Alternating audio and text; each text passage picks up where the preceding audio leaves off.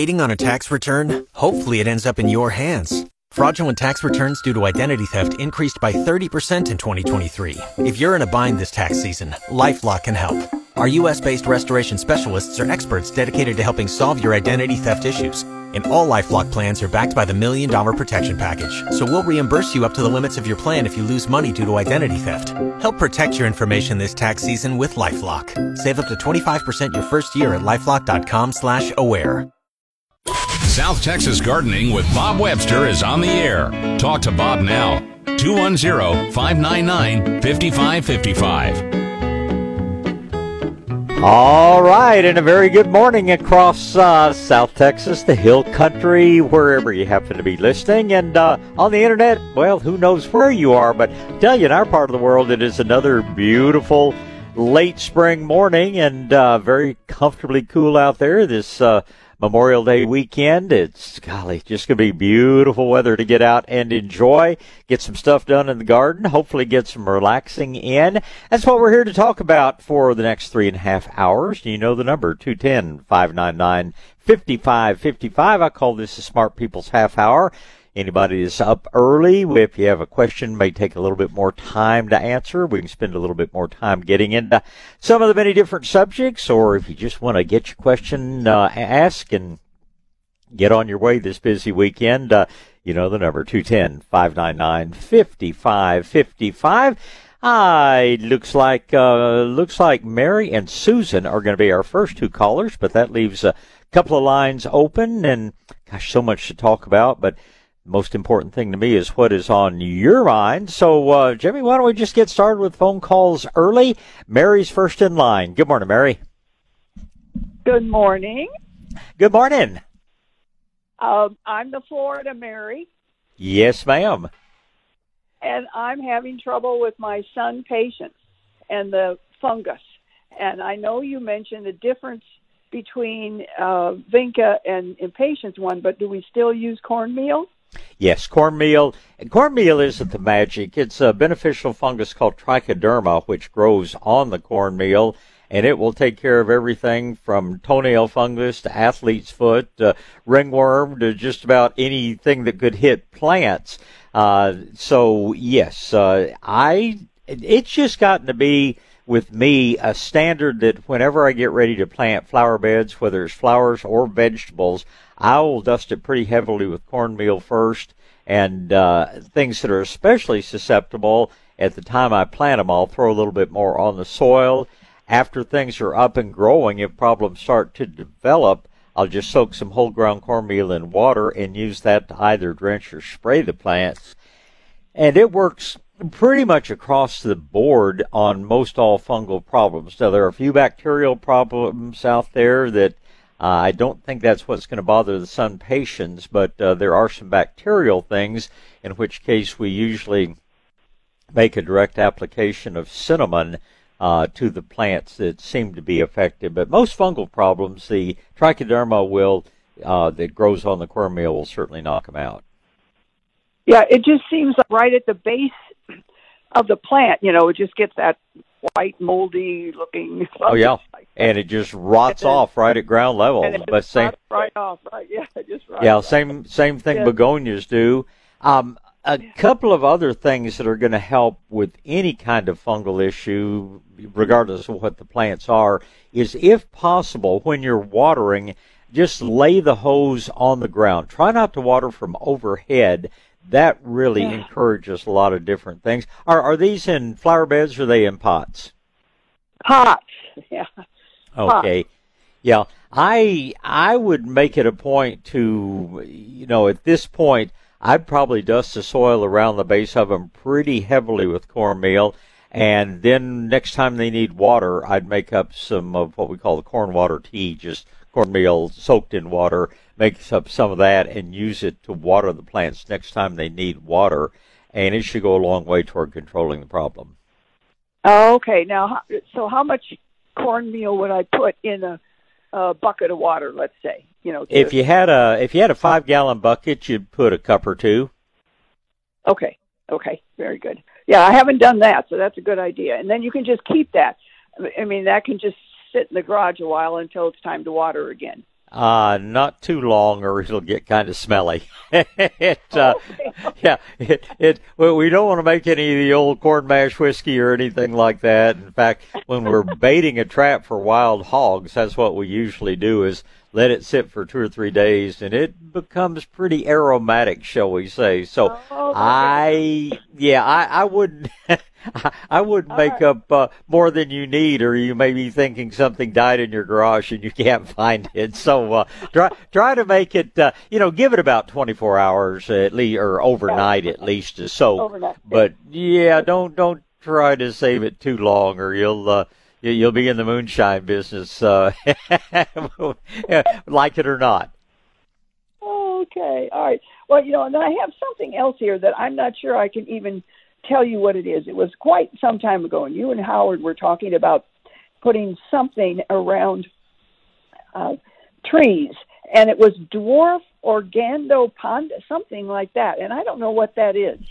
Probably dwarf mondo, M-O-N-D-O, dwarf mondo grass. Mondo grass. Okay. What we commonly call monkey grass, but there's a wonderful dwarf form of it. Ophiopogon is what it is botanically. There's a dwarf form that doesn't grow but about 2 inches tall, gets incredibly thick and dense, has virtually no problems. It'll grow in the shade extremely well. If you plant it in the sun, it needs to be in pretty good soil. But you guys have a magical sun somehow in Florida. You guys can grow things in bright sun that would burn up here. I mean, I've flown through Miami a number of times, and you see, beds of impatiens, regular impatiens out in the full sun, and occasionally get down there to a nurseryman's meeting. But I'm always surprised at the things that would burn up in Texas that seem to tolerate your sun relatively well. So I suspect the dwarf mondo would do fine in the sun for you as well, but I know it does well in the shade. Oh, okay, all right, so that'll help. Well, I'll tell you, I have an awful lot of shade now because I'm a tree person. Not very many of us have, they're cutting their trees down so they don't have to rake the leaves and all that kind of thing. But so when I do have sun, it's the direct right over the top, 2 or 3 hours. So that's my challenge. I just don't know what to even plant anymore.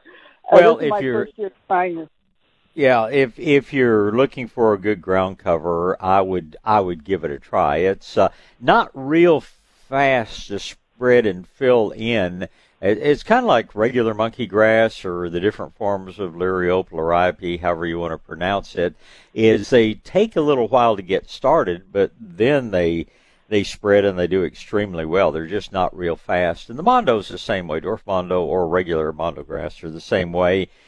You would plant your individual plants. If you're looking to create a solid ground cover, you'd plant them no more than a foot apart, and it'd probably take them 2 or 3 years to fill in. You can plant them closer if you like. It just gets expensive. Yeah, right. Yeah. Okay. All right. Well, thank you so much. Love listening to you. Well, I sure appreciate it. You have a wonderful day over in the Sunshine State, and we'll visit again, I'm sure. And Jimmy, let's move on. We've got Susan waiting, and it'll be Andrew and Bill. So good morning, Susan. Good morning, Bob. Good morning. I have a question about our native Rudbeckia brown-eyed Susan. Right. It grows along our road, and I've read in my wildflower book that there are 2 different species that Texas has. But regardless of which species it is a perennial. That's how it's listed in the book. So, and it also says that you can transplant it into landscapes. So I want to give it a try. My understanding is that usually with perennials, you move them in the season opposite of their bloom, which would be That's correct. fall. Right. However, this is an area where our county road crew mows. Right. And I know where it is right now because it's in bloom. In fact, they knocked it over. Sure. So really the only thing I can do is try it now, and because I'm not going to be able to find it later. Right. And I think you'll probably be okay. Water them in with some Garrett juice or a little bit of Super Thrive, and as long as you get a reasonable portion of the root system, they will grow, and they will produce seed as well. There are lots and lots of different Rudbeckias. There are a lot of so-called improved varieties out there, and if you're looking for anything other than just a wildflower meadow look, I think you might want to choose one of the improved forms. There's one called Goldstrum, Goldstrum, that is extremely good and perennial, 19 years out of 20. There's several different ones out there, and they are very, very worth growing. They don't have a super long season of bloom, but they're, again, just a bright spot, and virtually nothing bothers them. Bright spot meaning the most full sun I can give it. Well, yes, they need a bright spot. The more sun they get, but what I'm meaning is they're just so colorful. They are a real bright spot in the landscape, but to bloom well, they need virtually full sun. Okay, I have. I've in my previous property, I had Goldstrum going for years. Mm-hmm. At this place, I planted it 3 times and it died out on me. Mm. So it's the sunniest spot that I have in my bed. Mm-hmm. I think the issue probably was, since I've got it on drip irrigation, I probably didn't have my water turned on often enough or long enough for the plant to thrive through our beastly heat. Oh, yeah, and hopefully we're moving back toward El Nino, and summers will be a little bit milder, but Rudbeckia is pretty tolerant of drought when it is well established, but it can take months to really get those roots down and spread out. So, yeah, if it got neglected on the water end of it, July, August time, it probably said, no, thank you. I'm not going to do this. And but once you get it established, I think you'll find it will be extremely hardy. All right. Thank you so much. You're certainly welcome. I appreciate the call this morning. Thank you. Next in line is Andrew. Good morning, Andrew. Good morning, Bob. Morning, sir. Quick question. I just got some sod laid down on my yard, and in the process of getting quotes from different landscape companies, one of the guys had mentioned or recommended to throw some of the granules for the grubs and whatnot. And he mentioned once you throw it down, they tend to start coming up for brand new sod, depending on where these grass farms get where they get their grass or whatnot. Right. And so I wanted to get your expertise on is that something you recommend? If so, how far after the sod has been already established? Well, the two mistakes that people make planting sod, number one, they go by the old adage of let it stay in there a month before you fertilize it. I totally disagree with that with organic fertilizers. I would either put some fertilizer down first, or if your grass is already in place, go ahead and fertilize it immediately. Organic fertilizers do not burn, and it will really help the grass get a good root system down. The grubs don't come, you may have grub worms in the soil, but anything that's in the soil is going to be big old grubs that are well beyond their feeding stage. The part of the grubworm life cycle that does all the damage to our grasses are tiny little grubs that are called the first and second larval instars. And of course, where they come from is, June bugs flying and laying the eggs. Now, that's not to say that they don't have, June bugs. They don't get some eggs laid at the commercial grass farms, but most of those guys tend to be using so much poisons out there. It's I can't say that I've ever really seen sod come in with much of an established grubworm problem. People that are telling you to put down granules and things, number one, they're probably using a toxic product which may or may not work, and number two, they're probably just trying to sell you something. If I were concerned about grubs, I would treat with beneficial nematodes, which will take care of fire ants, which will take care of fleas, which will take care of a lot of other things without hurting earthworms and the good guys out there. So, again, the choice is yours. They're not real expensive, and it certainly, you're not just only controlling grubs. Like I say, you're controlling a number of other things. So it certainly wouldn't be a bad idea. Is it mandatory? No, I don't think so. But I very definitely would feed. Did the company that installed the sod, did they roll it? Did they take a heavy water-fillable roller and roll the grass after they put it down? Yes, sir. Okay, very good. Yeah. And what kind of sod did you plant?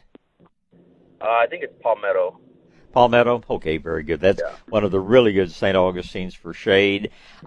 Fertilize it, whether or not you treat for grubs. I would keep an eye out for June bugs. A lot of folks will actually put out a June bug trap, which is simply a 5-gallon bucket with some soapy water in it, and then a light bulb up above. You can use one of those clip-on reflector lights, or you can simply dangle a bare bulb above it, and this draws in the adult June bugs. They bang into the light and drop down into the water and drown. So it's not a bad idea if you have a place anywhere in your yard that you can put something like that out, and just check it every couple of days and see if you're getting June bugs in there. If so, then I would very definitely treat with beneficial nematodes.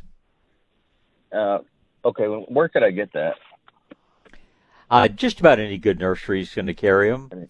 There has been, there's been a little bit of a shortage. The company changed hands. They moved from Colorado to Oregon, and they simply haven't gotten their supply ramped up quite the way they need to. But whereas we used to get 2 shipments a week, they now send us about 1 shipment every 2 weeks. But look around, and I think you'll find them. They're totally safe for people and pets, and like I say, they take care of a number of other problems in the landscape. So not a bad idea to put out. And like I say, I doubt that your sod came in with grub worms, but they call them June bugs because they typically are out and about in June. They don't wait till June. We've seen them this year. We've seen them as early as March, and we see them sometimes as late as August. So it's a good idea to kind of monitor and be aware of when they're out there laying eggs. Okay. And then just to follow up, you said natural fertilizer you would recommend doing ASAP. Yeah. What Medina, what, Medina makes a good one they call Growing Green. Maestro Grow makes a good product they call Texas Tea, T-E-E. Nature's Creation makes a good one they simply call Premium Lawn and Garden Food. Those are all based on different organic materials, but they're all very good fertilizers. Even though the numbers are lower on the bag, your plants get 100% of the fertilizer. Virtually nothing washes away. When you look at some of these synthetic products that have much higher nitrogen levels, especially much higher first number, that nitrogen is in a different form, and your plants are lucky to get 10% of it. So don't avoid the natural and organic products because the numbers are much lower. In truth, your plants get more out of those low number fertilizers than they do out of the high number. And sometime, if you're interested, we'll have a discussion about cation exchange capacity, which is how they do it. But Medina, Maestro Grow, Nature's Creation, all 3 of those companies make a real good product. So I probably shop for price and availability. Thank you very much, Bob. You have a good morning. You do the same, Andrew. I appreciate the call. Thank you, sir. And let's get Bill in here before the news break. Good morning, Bill. Good morning, sir. I've got 2 questions and a comment. All right. I'm going to quit listening to you and Howard Garrett. You talked about, and probably get me in trouble with my wife too, but okay. You talked about top dressing the yard with compost. Right. And my wife urged me, and I did it here a while back. Yeah. Now I lay in the morning in bed, and I can hear it outside laughing, saying, ha, ha, ha, ha, you got to cut me again. Well, guilty as charged. You sound like an old banker I had one time, and who used to call me, and Jim would say, "Webster, would you kindly shut up?" Because every Saturday morning my mother calls me and says, "Jim, Bob said it's time to do such and such." So but I like to think of it as I'm improving your health by giving you more exercise and keeping that grass mowed and everything else. But no, compost is it's just magic for grass. Yes, sir. Okay, I'll get to my question. I just bought this home a year ago, a little over. Congratulations. It's got some type of Bermuda grass. It's not common Bermuda, but it's a pretty green grass. Okay.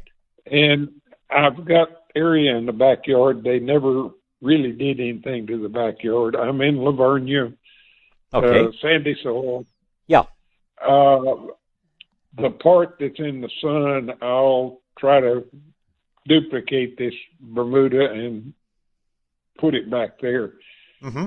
But I got a lot of oak trees, and I've got a couple of real big ones that are shaded and nothing will grow. What's a good grass to go into there, or can I put a grass under those trees? You can certainly put the only grass that's going to thrive in the shade will be one of your varieties of St. Augustine. There's a variety called Palmetto. There's another variety called Delmar. Those are the two best St. Augustines for shade. Now, I've seen areas that were too shady for even St. Augustine to grow, and I recommend many times ground covers like Asiatic jasmine or Vinca minor or various things like that, because they don't take as much water. They don't have to be mowed. They're much lower maintenance. So out in your sunny areas, I would just go out in your front yard that looks so beautiful and just dig up some little plugs, 2-3 inches in diameter, and just plant those out in the sun. That way you're not spending any money and you get a little bit more exercise. But in the shade, it's either going to be ground cover or one of the shade-tolerant St. Augustine varieties. Sounds good. Now, I'm probably pronouncing this wrong. A sago palm, a little short palm. Yeah, sago palms or cycad. Yeah. Back when we had our little freeze this year, some of the leaves, I guess that's what you call those hanging on there. You can call them leaves. You can call them fronds. Either way. Yeah. Okay, they got burned on the ends.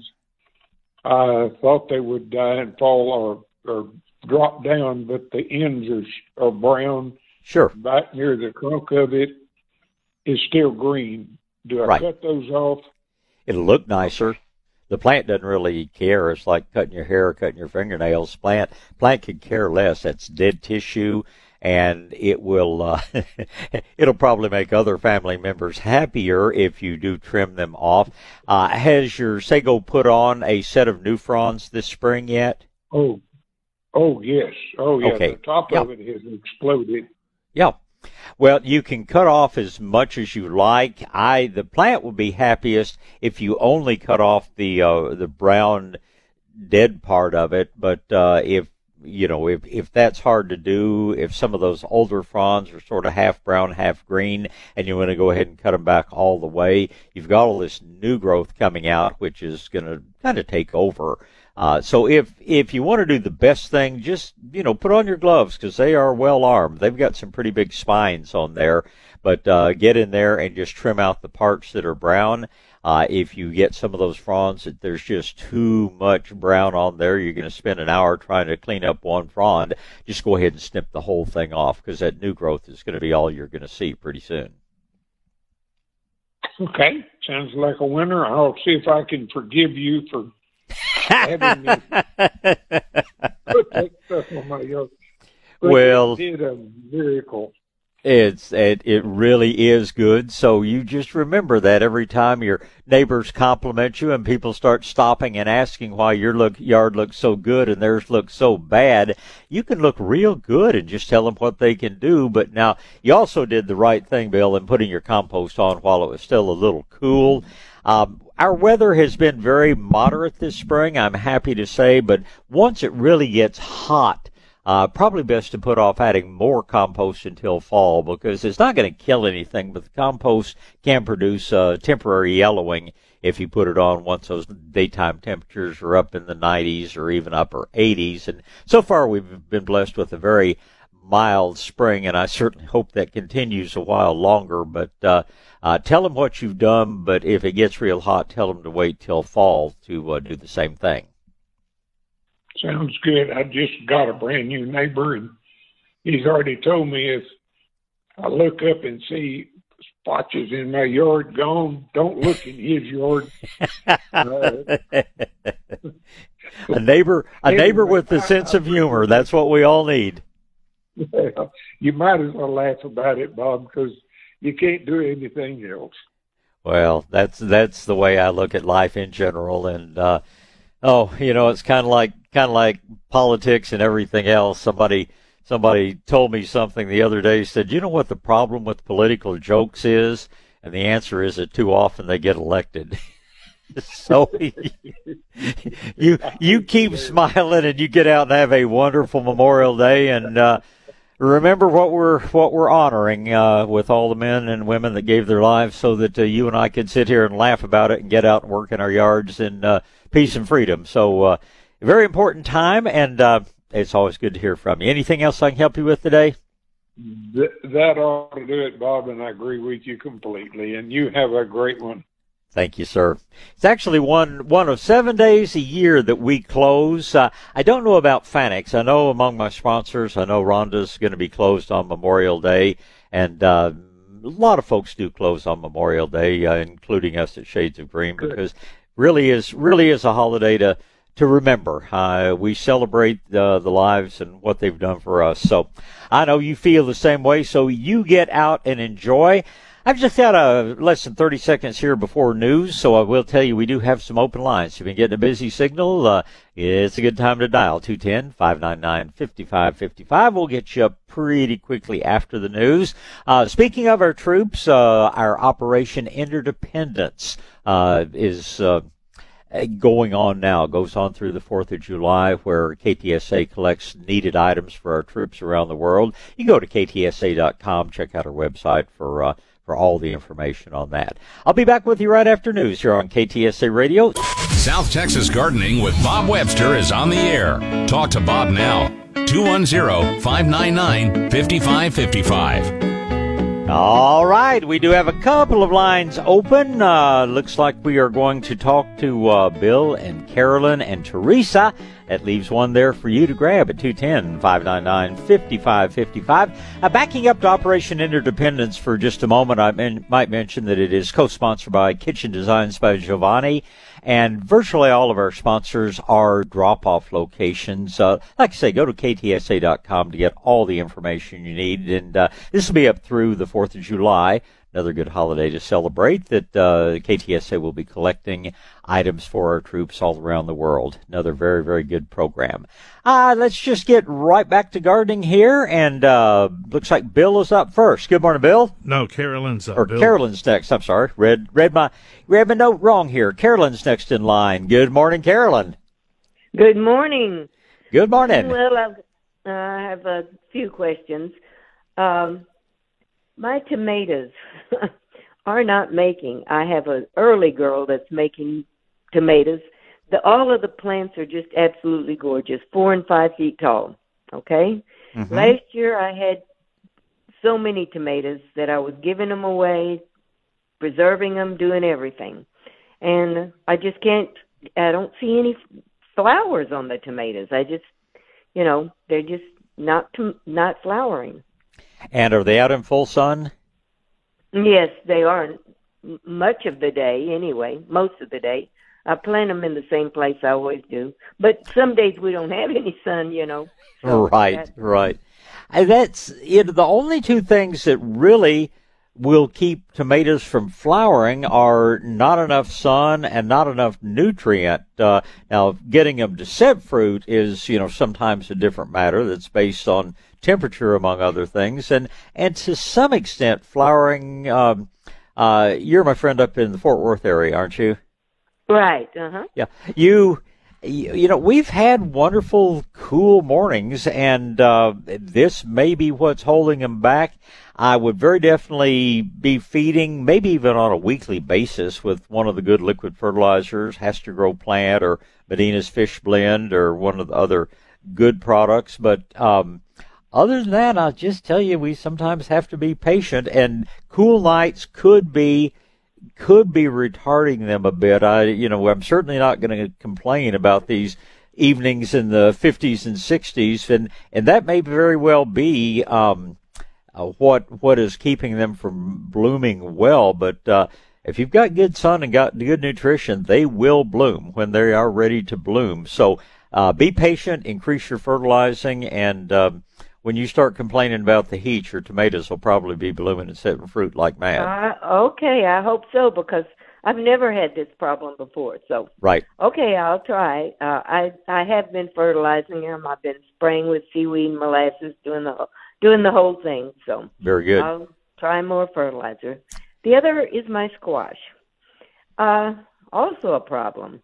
The stink bugs have literally destroyed it. My squash was big enough to inject, which I did, and then all of a sudden it started declining. When one leaf would turn yellow, another leaf would turn yellow.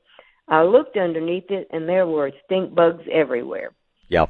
So I got rid of them. I looked online, and there were several things. I tried to call last week, but I couldn't get in, and I didn't get neem oil, but I put soapy water, and it said to put that and spray it, and garlic, and I've done the garlic and the soapy water, and got picked off all the little brown beads off the back, all the eggs. Yeah.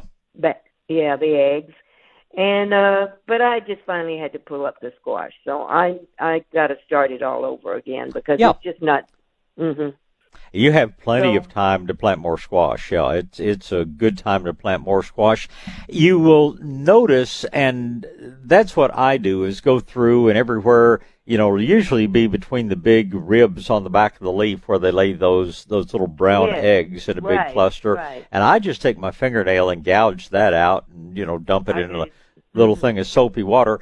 And if you miss some of them and they hatch, they make that little gray insect that moves around pretty quickly.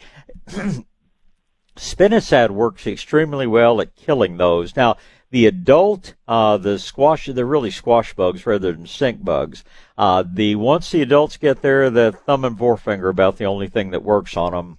But when they're small, Spinosad will get them very, very well. I would spray late in the day so that you're not bothering the bees. I'd also be a little careful about using garlic, but garlic can be pretty repellent to the bees. But if you're spraying in the late afternoon or evening, garlic is a preventive, Spinosad is a curative, will really kill those guys out before they become adults. Okay. Well, I'll try that, but I didn't use the garlic but once, but by then it was probably too late anyway.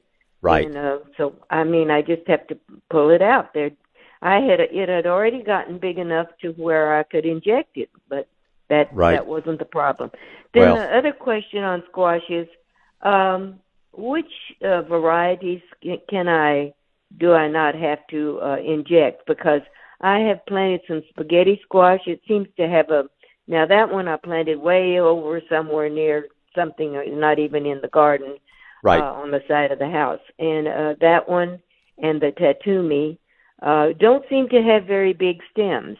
Right. The Tatumi is the one that is most like our other summer squash, most like zucchinis, and they are pretty much all too small stem for the vine borers to get in. Most of the so-called winter squash, I prefer to call them long season squash, like spaghetti, like acorn, like, all the different ones that are really the Hubbard squash. The list just goes on and on. They don't grow in the winter. People call them winter squash because it's late in the season. They take much longer to produce. But virtually all of those have a smaller, tougher stem that the vine borers don't go after. And like I say, the thing that is most like our zucchinis and other summer squash is going to be the tatumi, what some people call calabacita. Yeah, so I've got that in the spaghetti, so I don't need to inject it. But No. I did get a squash borer on one of my tatumis a couple of years ago. I did get one. So I usually, you can't inject them very well, though, because they are such small stems. Yeah, you want to avoid injecting your fingers in the process. But and I'm sure, what the moth that lays the eggs for the squash vine borer looks like. It's the little orange thing that, Yeah, you see it flying around. And okay, by all means, do everything you can to eliminate those. I tend to try to knock them down with a stream of water and then apply a foot to them. I even have, somewhere from years ago, have old-fashioned butterfly net, and I probably look like a crazy man out there in the garden sometimes, but I try to eliminate every one of those moths I see, because it seems like they show up a day or two before they start laying eggs, and you just want to do everything you can to head off the vine borers. Yeah, well, they're hard to catch. That's all I can say. Just like Yeah, you can be. Cucumber beetles. This like cucumber beetles. They fly fast. Yeah. Yes, they do. Okay, the other thing is, I have something, my cauliflower. I have a summer cauliflower that I planted last year, and it made. And so I planted it again, and the leaves look like Swiss cheese. And when I check, during the day, there's the little caterpillar on there. Right. It's a little green caterpillar, but those leaves are so slick. Even if I spray, the spray doesn't stick to them. I've sprayed several times, but it doesn't stick. It just rolls right off of them. Mm-hmm. Add a little molasses to it, and maybe add a little bit of soap to it. It's hard to get things that really stick, but a little bit of molasses will help. It'll also make your BT much more effective, and that's what you should be spraying with. I do. And but add a little molasses and add just a little bit of soap to it, and I think you'll find it'll stick better for you. Okay, and the Swiss chard has big chunks of leaves, have holes in it, and I put the the granules around, and right. I have sprayed it also with the BT and the molasses, but and it looks almost like a grasshopper is eating big chunks of it off. But I don't see any grasshoppers. I haven't seen any grasshoppers. Mm-hmm. It is usually a caterpillar on Swiss chard, as well, on chard and on kale for that matter. But it's probably a big black fuzzy caterpillar they call a woolly bear, and I don't know how they hide so effectively during the day. They're out almost exclusively at night. And if you're ever, up with a flashlight after it gets dark, do your spraying then, and you'll most likely get some of the product on them, and that'll be the end of them. Okay, because it's not getting them, I just sprayed, I picked all the Swiss chard, and then I sprayed. And of course, you have to spray often because the chard grows so fast. Exactly. That's the thing, though, about adding a little molasses to the spray. It really seems to make it last longer, and I like molasses and seaweed just as a general maintenance spray through the warm weather. And I have found that on tomatoes, because, the hornworms are the big caterpillar we have a problem with there, but I've found that by using BT early in the season and then spraying somewhat regularly with a seaweed molasses spray, the BT pretty much seems to remain effective throughout the summer months. I rarely have to apply it a second time. So, and of course, the molasses and seaweed combination does worlds to stop spider mites from becoming a problem. But that molasses is a very strong bacterial stimulant, and that, of course, is what BT is a bacterium. And so spraying with that will keep your BT active for a much longer period of time. Okay, thank you very much. Great questions, and thank you for the call this morning, Carolyn. You have a wonderful Memorial Day in North Texas for us. Thank you kindly. Bye-bye. Goodbye.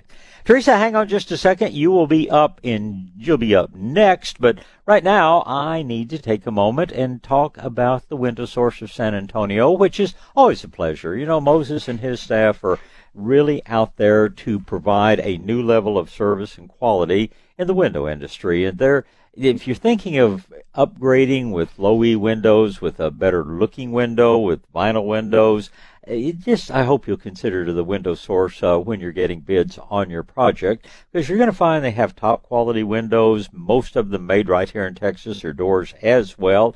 Their workmanship is outstanding, and they give you a warranty that really does cover all the potential problems, including labor and glass breakage. Very few companies have that in their warranties. You always have to read the fine print. Well, with Window Source, there's really not any fine print to read. It's just if anything goes wrong, we'll come out and take care of it. They have very attractive windows. They have run some introductory specials. You just have to talk to Moses to see if they've got anything special going on right now. They welcome you to visit their showroom, which is around in Southwest San Antonio. And like I say, I think you'll find that they have a very good reputation, and they're just really, really out there to please you. So when you're considering that big window product, be sure that they are among the folks to give you a bid. I think you'll find they're great people to do business with. If you'd like to give them a call, they always welcome that. 210-879-4433, 879-4433 for the Window Source of San Antonio. South Texas Gardening with Bob Webster. News Talk 550 KTSA and FM 1071. All right, back to gardening. It's going to be Teresa and Scott and Terry. One line open. Grab it if you like. 210-599-5555. I say good morning, Teresa. Good morning, Bob. How are you? I'm off to a good start. It's an absolutely gorgeous morning out there once again. Yes, it is. I just have a few quick questions. When I'm making a garlic pepper spray, can I add Medina products to it also, like the liquid fish? Yeah, no problem at all with that. Okay, what about if I made a spinosad solution or compost tea? Can I add more of that to it?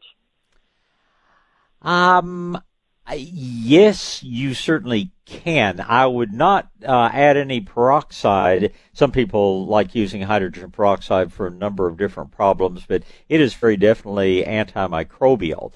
But as far as adding, things like molasses, seaweed, fish meal, or liquid fish, things like that, yeah, go ahead and make as much of a cocktail as you like, kind of like Howard Garrett did with the original Garrett juice formulation. It's not all about one thing. It's just make a good mix and put it out there. The only negatives, of course, is if you're spraying flowers, anything that has molasses, anything that has much humate material in it is going to leave a brown stain on white flowers. But other than that, your plants will love you for it. Great. Okay. And on tomatoes, I've not been a tomato grower, but I am this year, and they're doing wonderful. A couple of weeks ago, I did water them with some of the Epsom salt solution. How often should I do that? Generally speaking, what I do is I put dry Epsom salts down at the time I plant, and that pretty much carries them through the whole summer. So if you've done your solution 2 tablespoons per gallon, you do that once or twice. That's probably going to get you through the whole summer. Remember, what you're doing is you're not wanting the plants to take up the things in Epsom salts. What you're doing is changing the balance of calcium and magnesium in the soil. You're actually improving the soil. This is not something that the plant itself benefits from other than indirectly, because all of a sudden the soil contains more readily available nutrient material. So generally speaking, it's not something that you have to do over and over. Once you get your soil in good shape, you're good till the next season. Okay. And you had a previous caller, she said her tomatoes weren't flowering, and you told her to fertilize more. Were you wanting her to, is that foliar spray or in the ground? Yes. I don't believe in overdoing foliar spraying because sometimes the plants will tend to put on vegetative growth at the expense of not developing as much roots. But in the average vegetable garden, an occasional foliar spray is just fine. I go back, I've grown orchids most of my life ever since the 8th grade. And I have a friend that, I don't know if Rob's still with USDA or not, but they did a lot of experiments, and they found, and some other countries, Taiwan in particular, and they're one of the big suppliers that you're seeing all these Phalaenopsis orchids in all the grocery stores and everywhere, but they use almost exclusively foliar sprays, and most of their plants have a cruddy root system. At the time we were growing them commercially, the people we were selling to, which were various nurseries, they told us that our plants had a shelf life that was 4 times as long as anybody else's because we focused on building a good root system. And I think that's true of any plants you want to pick. If you give the plants everything they need through the leaves, they just really don't have that reason to grow a real extensive widespread root system. So I do like an occasional foliar feeding. I think it gets things into the plant more quickly. But boy, don't do it at the expense of your good old ground soaking, because that long term is where your plants should get most of their nutrients. Okay, that makes sense. And I've heard you talk about spraying your tomato plants with the BT and molasses. I've just pulled off about 6 hornworms a couple of weeks ago. I haven't seen any more since. Right. And I heard you talk about the BT. Is it too late to spray that on there? It's never too late to spray that on there. Just, be very circumspect about where you put it. Don't go out and spray your whole landscape, but anything that is susceptible to caterpillars, and that's going to include tomatoes and peppers and eggplant. Yes, I would very definitely be doing that. If you're growing Swiss chard, which is one of our few leafy things we grow in the summer, spray that as well. It's pretty much, I think, a waste of time on things like okra, which get the occasional caterpillar, but doesn't seem to be much of a detriment to the plants. I'd watch your cucumbers, watch your squash. If you start seeing the fecal pellets, or if you start seeing big pieces of leaves disappear, you can certainly spray it, but I wouldn't get carried away there. It's mainly peppers, tomatoes, eggplant, and any leafy greens that you're growing. Those are the main things you want to be spraying regularly. Okay. And you add a couple of tablespoons of molasses to that, right, per gallon? Add about a tablespoon per gallon. Okay, tablespoon. Okay, Bob, I sure appreciate it. Thank you so much. Well, I appreciate you. You get out and have a wonderful Memorial Day weekend, Teresa. It's good to hear from you. Thank you so much, Bob. You're welcome. Goodbye. All right, next in line is Scott. Good morning, Scott. Hello, how are you doing, Bob? I'm doing well. How about yourself? I'm doing all right. I've got a question about some crepe myrtles. Yes, sir. I've got probably 10 or 12 on my property. Uh-huh. And 3 of them that are kind of in one corner of the property, I noticed the bark, really coming off of them.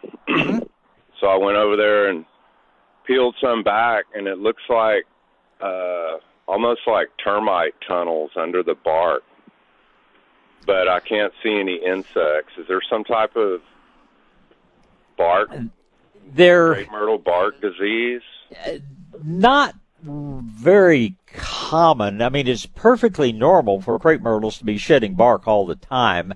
Occasionally, although it's rarely in crepe myrtles, peach trees and things like that, we have a little borer that will get under there and, just kind of eat right underneath the bark. And I guess it's possible that you might have some of those on crepe myrtles. I've just never seen it. They're very easy to control, and you just mix up a solution of orange oil and water, spray it on the bark, and it goes right through the bark and, kills whatever borers or anything are underneath it. How does the foliage on the crepe myrtles look? How does the growth look overall on all your crepe myrtles? Well, out of all the crepe myrtles, those 3 are the ones that are like in a group kind of together. Uh-huh.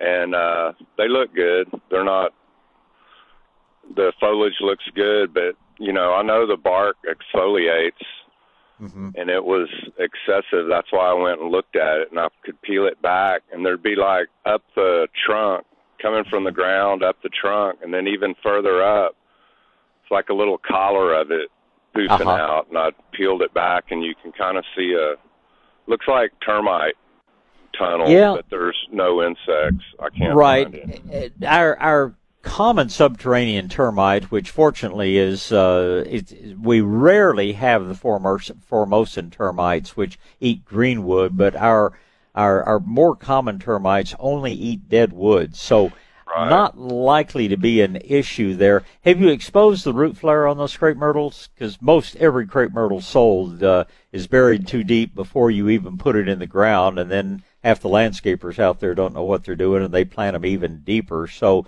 with all of those 10 crepe myrtles, if you haven't already done so, I would pull the soil back away from the trunk until you get down, and just cut out any little fibrous roots you see, but you want to have the trunk exposed down to where those first major roots start developing.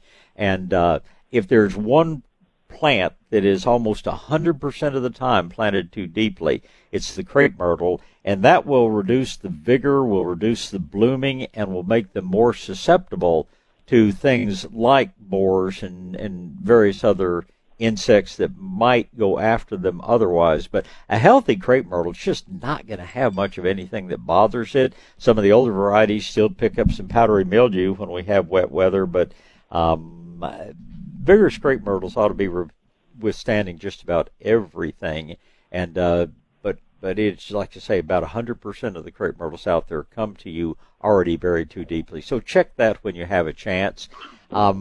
If the plants seem to be vigorous, if they're blooming well, I wouldn't worry about too much else. If you feel like, and if you find more evidence that something is working underneath the bark, then make up a little bit stronger orange oil solution, maybe 4 ounces to a gallon of water. Spray that, just coating the bark with it, and it'll go directly through the bark and kill any insects that are underneath it doing any damage. Right. Well, you can see the little squiggly tunnels and like sawdust in the tunnel. I guess they're right there in the cambium layer. And that's where you don't want them. It would be very unusual for it to be a termite, but if you got any dead wood in there, then it certainly could be. It could be carpenter ants for that matter. But some beneficial nematodes. If it is termites, are they? It's not termites. I know what termites look like, but it looks like the tunnels they create. You know. Yeah. I'll spray with some spinosad. Yeah, very small. I was just worried it might girdle them at some point. You know. And yeah, I would be concerned about that, but it certainly wouldn't hurt to spray, like I say, with a relatively strong orange oil solution, and that will take care of any insect that's causing damage underneath the bark. If you start seeing many ants around, because you can sometimes have carpenter ants in them, then spinosad is a product to go after those guys with, and very safe for you, very bad for the ants. Right. All right. Well, thanks for your information. Keep me posted on how they do. I'll look forward to hearing from you, Scott. Okay. All right. I was wondering maybe I'll send you a picture of them at some point, because it's very unusual. I've never seen that before, and there's crepe myrtles here that have probably been here 50 or 60 years, and they don't have it, and those have been there 20. I'm going to make a yeah.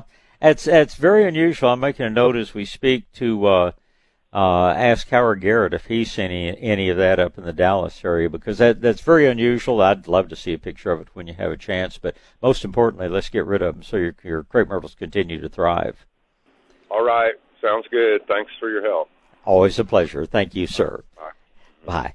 All right, let me get a break out of the way here. Terry will be up next, but it looks like I get to talk to you about nature's creation. And I was out, line trimmer, taking down weeds and things like that, and I will admit I picked up a couple of chiggers along the way.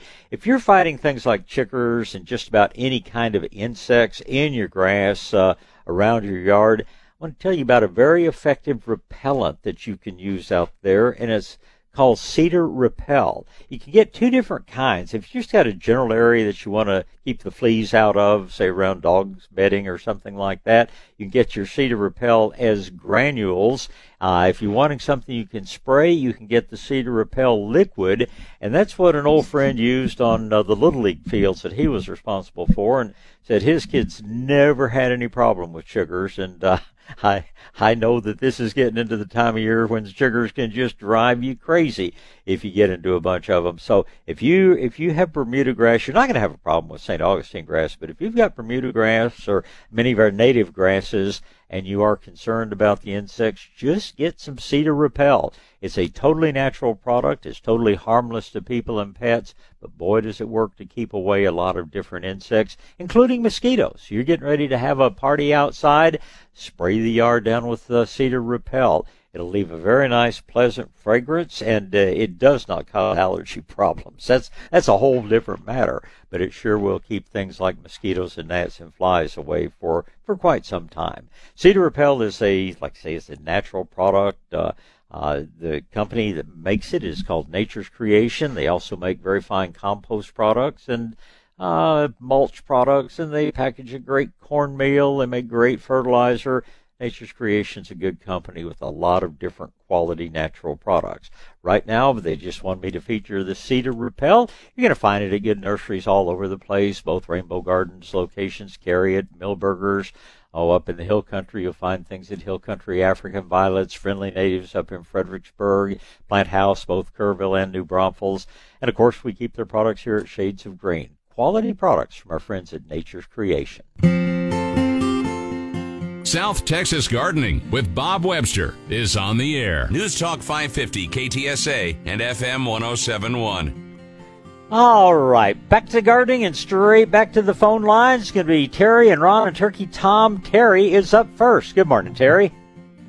Good morning, Bob. First-time caller and a listener for a while, so thank you for what you do. Well, I appreciate that, and I appreciate you calling.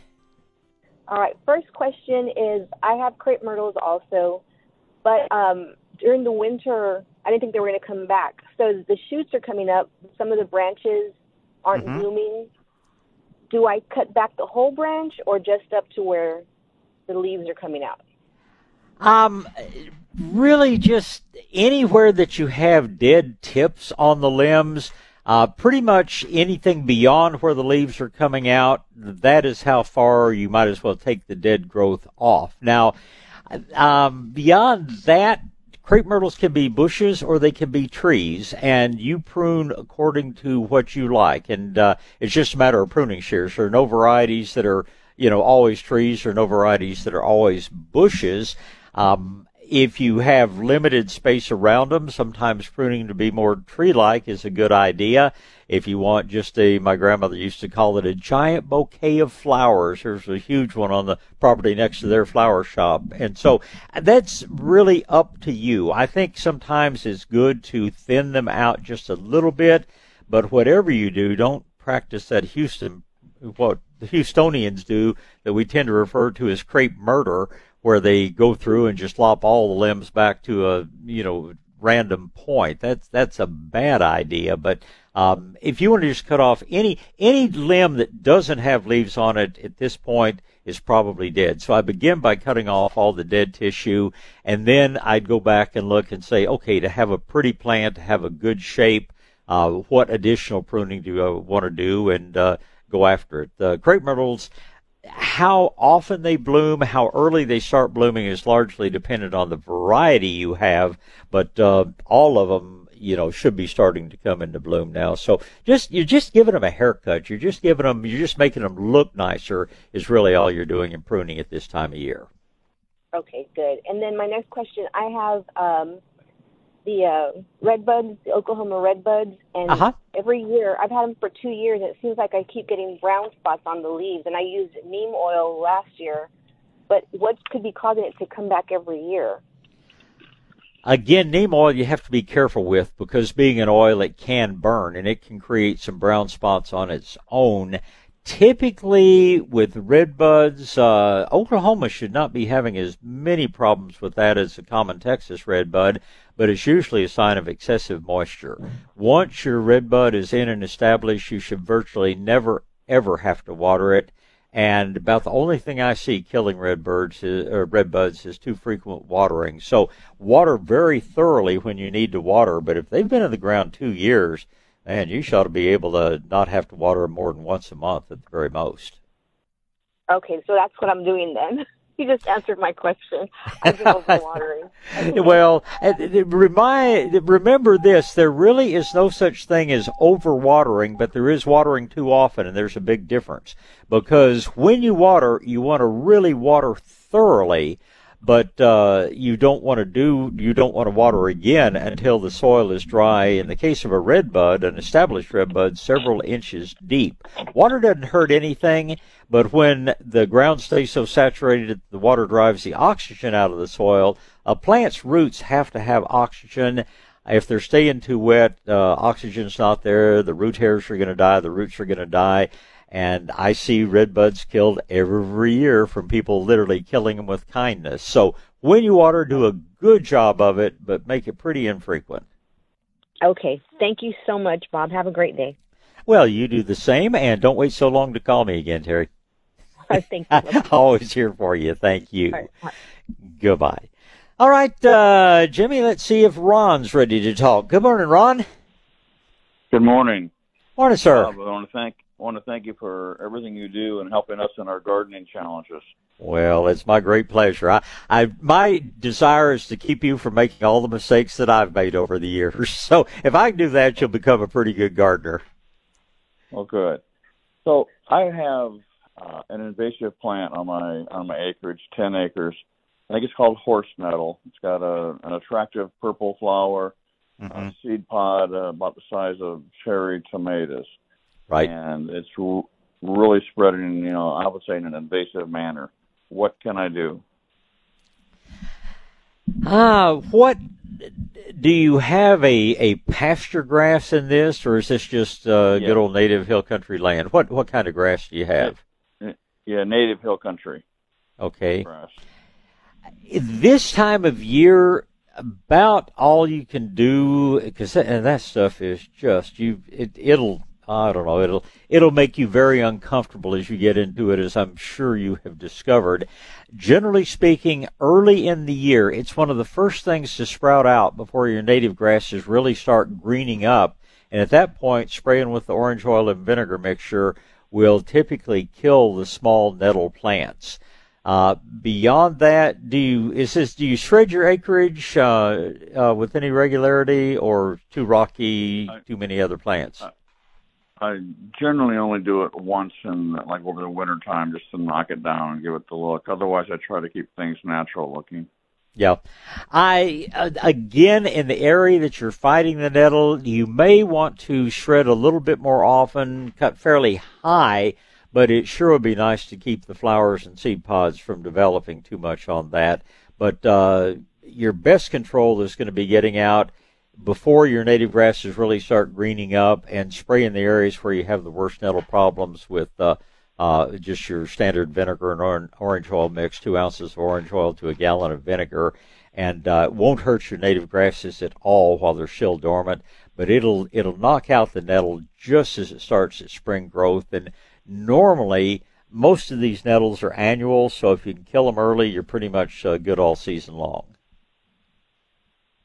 Oh, I thought they were perennials because they come back. I mean, it's like an underground runner.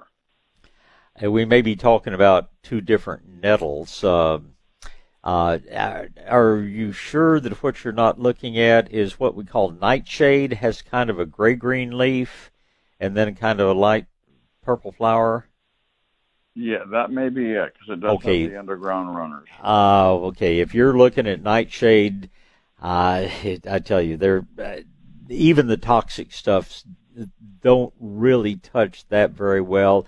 About the only thing you're going to find is just to let your native grasses choke it out. Maybe even a little bit of organic fertilizer periodically, but nightshade is just the bane of our existence in the hill country, and it's when we have a moist spring like we've had this spring, it's even worse. But that's known as nightshade, and you can spot spray with your orange oil and vinegar, and you'll really set it back. But man, I wish I could tell you a surefire solution to get rid of it, because I fight it. Every rancher, every farmer I know of fights it in the hill country.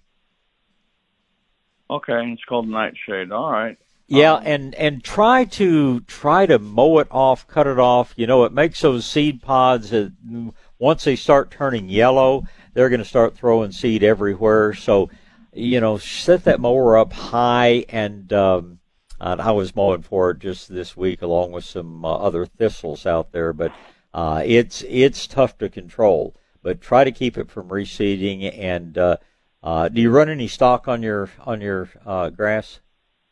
I do not. Okay.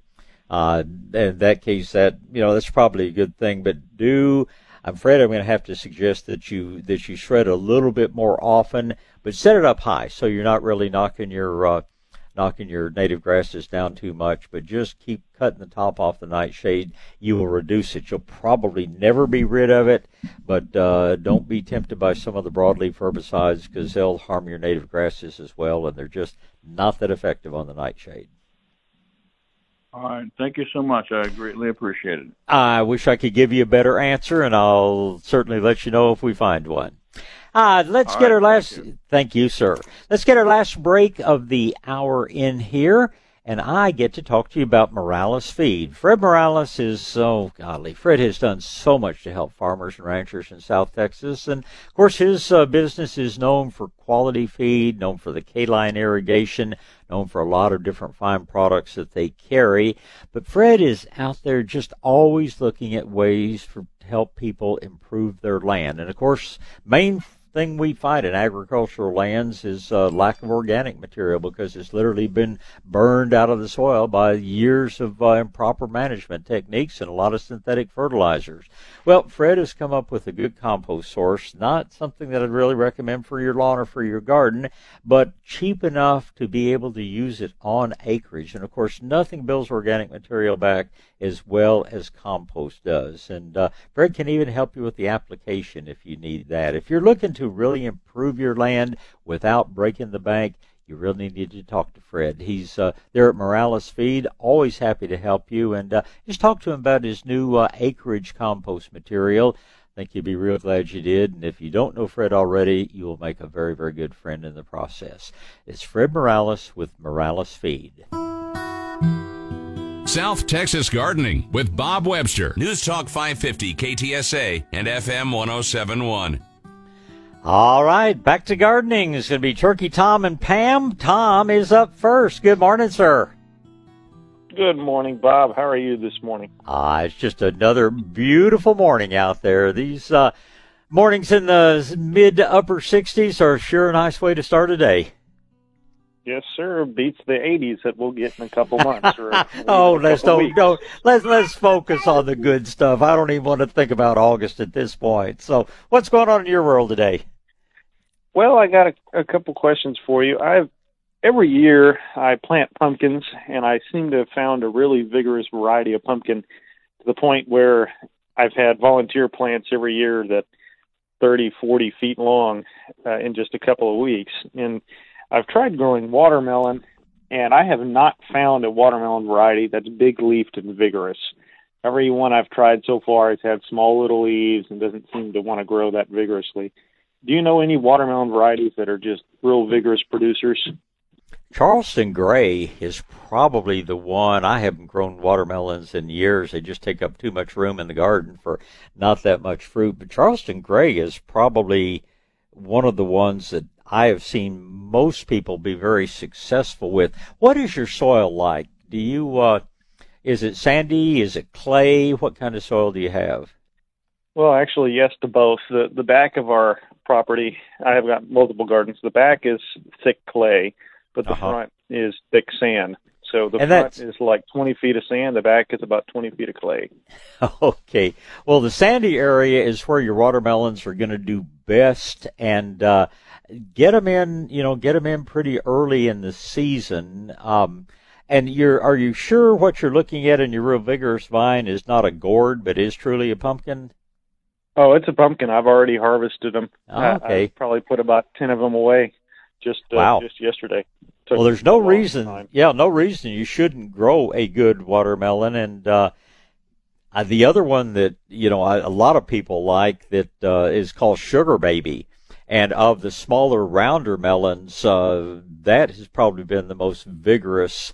And like I say, they just take up too much room, and I find too many weeds in gardening to grow anything that spreads out that much. But I'd look at Charleston Gray for a big variety. I'd look maybe at Sugar Baby for a smaller, rounder watermelon, and just be sure that you're watering super thoroughly when you water. Then let them go almost to the point of wilting, and then just another very thorough saturation again. Yeah, Sugar Baby is one of the ones I planted this year, and it's just a small vine. It doesn't seem to be that vigorous, but I give Charleston Gray a try. Yeah, and they do like fertilizer, and especially in sand, you have very little cation exchange material there to hold the fertilizer in place. So until you get more organic material built up, and you can always go back and add some, some rock minerals, some things like lava sand and things like that. But be fertilizing fairly frequently. It's also been my observation that most melons, including watermelons, take a lot more fertilizer than pumpkins, and this may be why your pumpkins are doing so much better. Well, that's good to know. I appreciate that. And with the same type of question, do you know a corn variety that's real vigorous, sweet corn? Oh, golly, I fight the raccoon so much. I haven't grown much corn in the past couple of years. Let me get back to you on that. I don't really bring one to mind, but I'll take over the news break. Let me look at our seed rack and see if I can pick out one that would be most likely to do really well for you. Okay, I appreciate that. And one last question. We were talking about pruning peach trees last week, and it's on my agenda for tomorrow morning.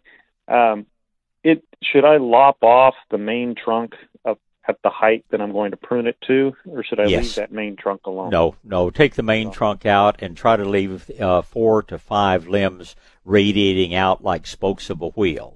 And this is the only time you'll prune that severely. You'll thin in the winter months on a regular basis, but go ahead and cut that main trunk back so that you put the growth outwards. If you want to hang on, we can talk a little more. I've got to go to news here on KTSA Radio.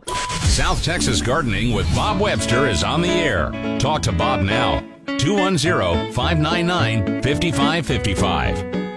All right, back to gardening, and looks like I've got 2 lines open. You'll get in line right behind Pam and Rosa. You just heard the number, 210-599-5555. We'll remind you, this is the tax-free weekend. They call it the Water Saver Weekend, but it applies to a lot of different things. But anywhere you shop for plants and gardening supplies, all plants are free of sales tax this weekend.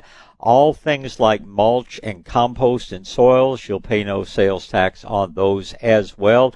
You will not pay sales tax on drip irrigation or soaker hoses. I don't care for soaker hoses, but I do like the pressure compensated drip. Anyway, all this is sales tax free Saturday, Sunday, and Monday. So thinking about stocking up on compost or mulch, or if you've got some landscape planting to do, never hurts to save about 8% on those plants. So keep in mind that's and the state comptroller does not do a real good job of letting everybody know about this. So I won't promise you that every nursery is aware of it, but certainly point it out to them. You can go for more information online. But again, this tax-free weekend on plants, on compost, on mulch, and on drip irrigation, that sort of thing.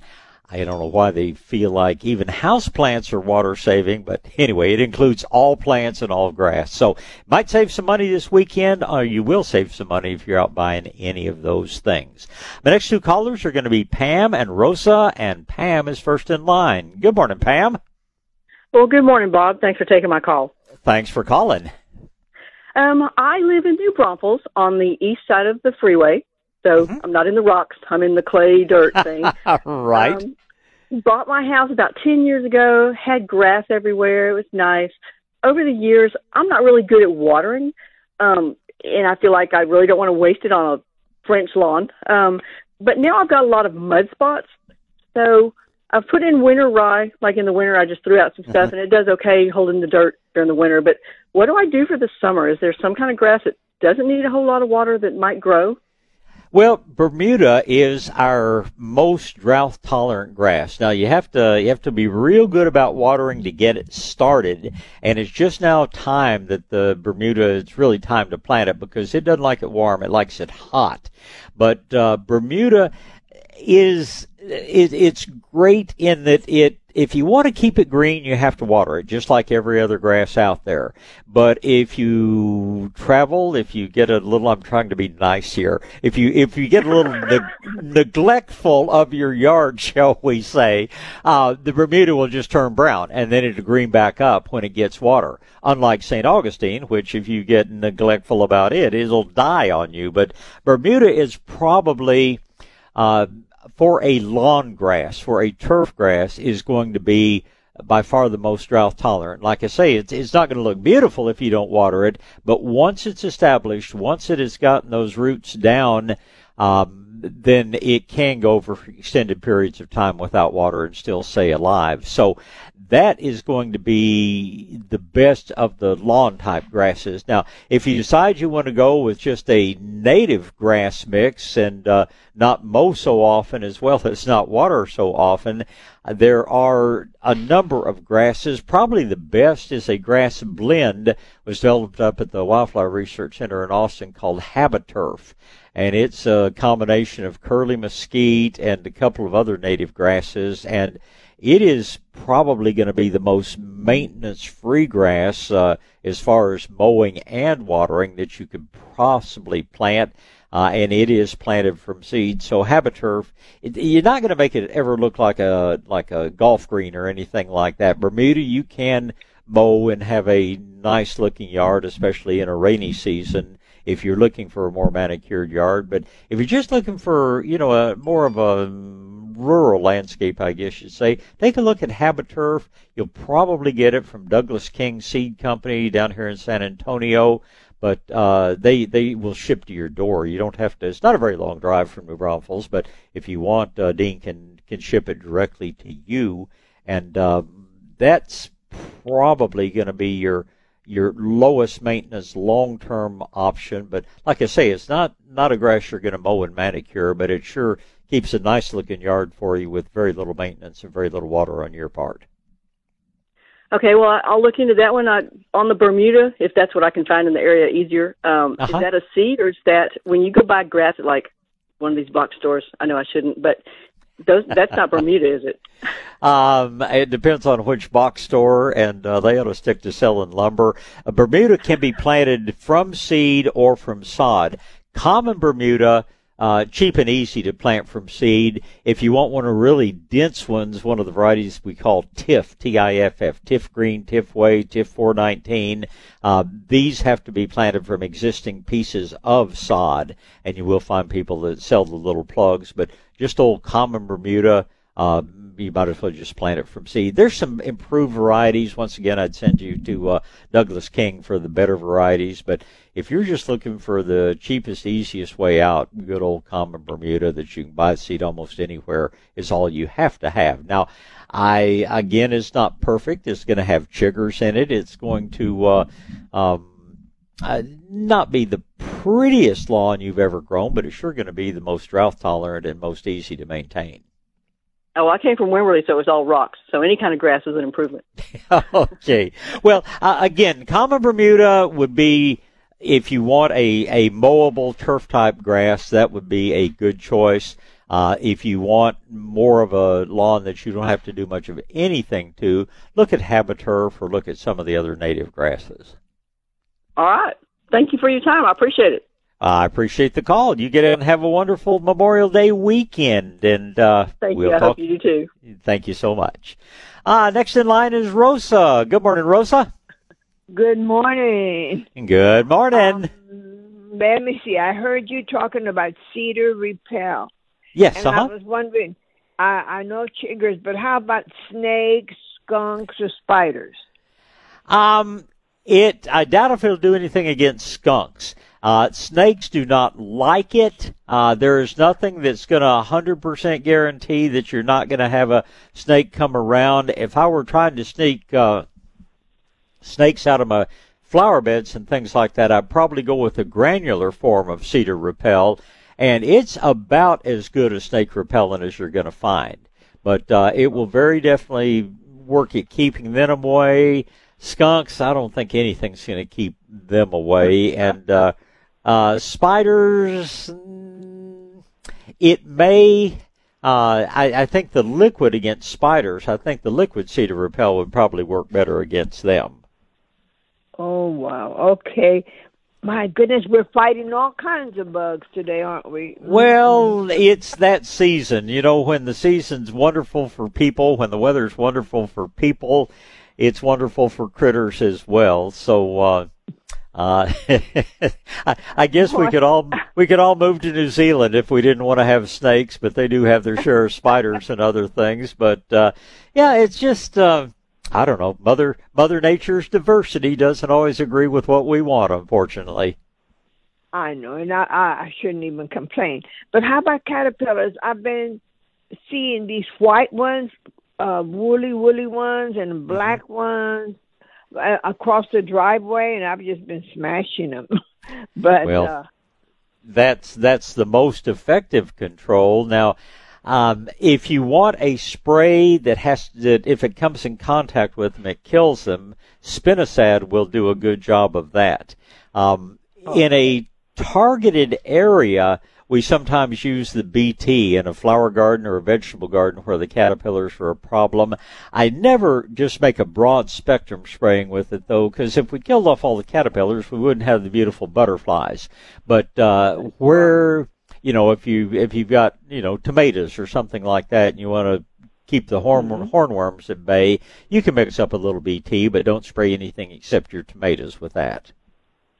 Oh, okay. Well, okay, here we go. Gonna go into a big fight here. We'll see. Well, just be, you know, caterpillars eat plants. It's just how much damage are you willing to tolerate? Some caterpillars, especially butterfly larvae, sometimes they target very specific plants. There's a little plant called the grove fritillary, and about the only thing their caterpillars eat is passion vine. And then there are things like the beautiful black... I have tons of passion vine. Oh. Well, just keep an eye out for these little orange and black caterpillars, and if they show up, let them have a little bit of it, and you pick them off the rest of it.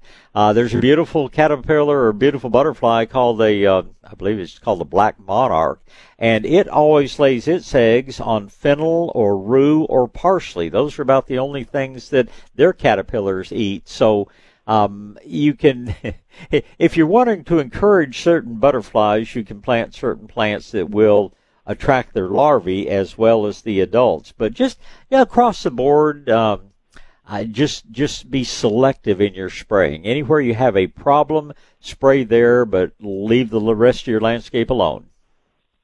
Okay, dokie. Gonna try it. Thank you so much. You have a great day. Thank you so much. And you get out and enjoy your beautiful Memorial Day weekend, Rosa. It's always good to talk to you. Thank you so much. Bye-bye. You're welcome. Goodbye. All right, let's see here. I need to get a break in. Clint, you're up next, and it'll be Robin. Right now, though, I get to talk to you about Southwest Metal Roofing Systems, and I love talking about Southwest Metal Roofing Systems because they give you peace of mind when it comes to your roofs. You hear a lot of roofing ads and a lot of talk about, the sun's hurt your roof, the cold has hurt your roof, the hail beats your roof up. If you have a Southwest Metal Roofing Systems roof on your home like I do, you don't worry about weather. We have one of the roofs on our Shades of Green nursery. They're just the best roofs I have ever seen. Ours have stood up to big hail, stood up to all kinds of wind. They just have the most durable metal out there, and their workmanship just second to none. If you're looking for a lifetime roof, do what Danny Bowes over at Southwest Metal Roofing says. Do it once, do it for life. That's what Southwest Metal Roofing Systems roofs will do for you. That's why they give the best warranty in the industry, because they never have to come back out and fix anything. Lots of different looks, too. If you don't like the look of just common standing seam, you can have a number of different colors, or you can have roofs that look like slate or ceramic tile, or lots of different materials, but it's actually that great quality metal that's going to last a lifetime. Southwest Metal Roofing Systems roofs are energy efficient. They'll save you money on your utility bills. Most insurance companies will give you a discount when you have one of their roofs on your home because they know they're not going to be paying claims. And Southwest Metal Roofing Systems does new construction as well as roof replacement. So if you're building a new home, why not put on the only roof you'll ever have to put on that home? Quality roof from Southwest Metal Roofing Systems. Learn more by giving them a call at 210-822-6868. That's 210-822-6868 for Southwest Metal Roofing Systems. South Texas Gardening with Bob Webster is on the air. News Talk 550 KTSA and FM 1071. All right, back to gardening, and let's just go straight back to the phone lines. It's going to be Clint, and then Robin, and then you, if you dial quickly, 210-599-5555. Good morning, Clint. Good morning. How you doing? Off to a good start. Another pretty day out there. Oh, most definitely. You know, the more I listen to you, the more questions I come winding up with here. Oh, that's what I'm here for. So how can I help today? The cedar repel, is that the name, or is that cedar side the same thing? Or Cedar side's just a different brand. The cedar repel has just gotten to be a little bit easier to find. It's one of the products from Nature's Creation, and it's one that just about every nursery can find without any problem. The old cedar side, it's hard to find sometimes, but cedar repel, most every nursery will have it on their shelves. Okay, I just tried to Google it. Nothing really came up under cedar repel. It was kind of strange. Well, I went in and checked the shelves before I did their commercial just to be sure. And it's out there. In fact, it comes in a little sprayer. You're ready to stick on the end of the hose and go. I think you said also granules? Yeah, also comes as granules. I think it depends on what you're fighting. If you're putting something in beds, hoping to keep away snakes and things like that, the granulars are better. If you're spraying your grass to take care of the chiggers, the liquid is very definitely better. I'm trying to keep the skeeters away. Well, you can go either way. If you're having a big party, the liquid will be much faster acting. It would take a lot of the dry. It is pretty effective at repelling them, but at what cost? I tend to use a good DEET-free personal repellent, and then going to be entertaining or something like that. Yeah, the cedar repel is a good thing to spray around the yard an hour or two before the gathering. All right, good deal. I did listen to that other guy. I think he was up in the hill country. I identified one of my aggravating plants. So that's that silver leaf nightshade. Oh yeah. No, they. I don't know how you get rid of that totally. It's just the bane of the hill country for most every grower out there, every hay grower. Right. Now there's another grass that's a weed grass that looks real similar to Johnson grass. However, the root ball can get up to about 10 inches in diameter. What kind of grassy weed is that?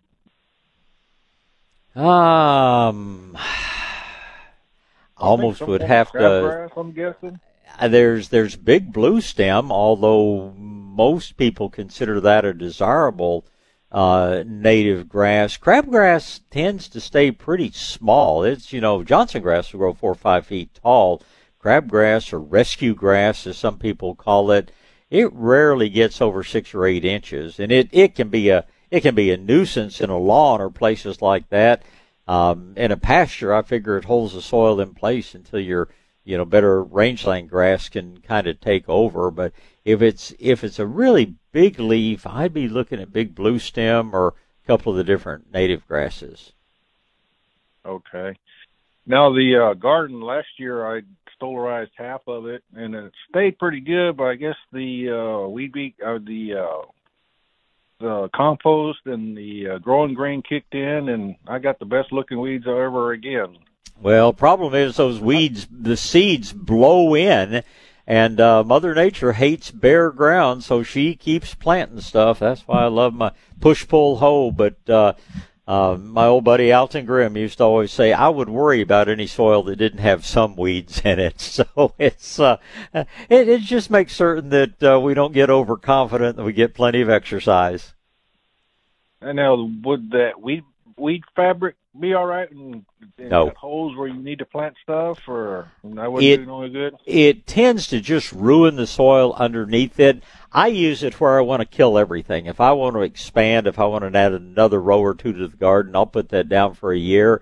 When you pull it up, because it cuts off oxygen as well as cutting off water, the soil is just nasty what it turns the soil into. You can bring it back, but only time I'm ever going to use a weed block is on a temporary basis, just to smother everything underneath it.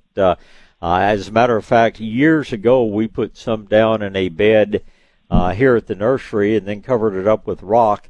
I was pulling weeds out of that rock bed yesterday, and the weeds had put their roots right through the so-called weed block fabric, and just the devil to get them up. It may stop things from coming up underneath, although it will not stop nutsedge, but to me, it's very bad for the soil and a total waste of time as far as preventing weeds.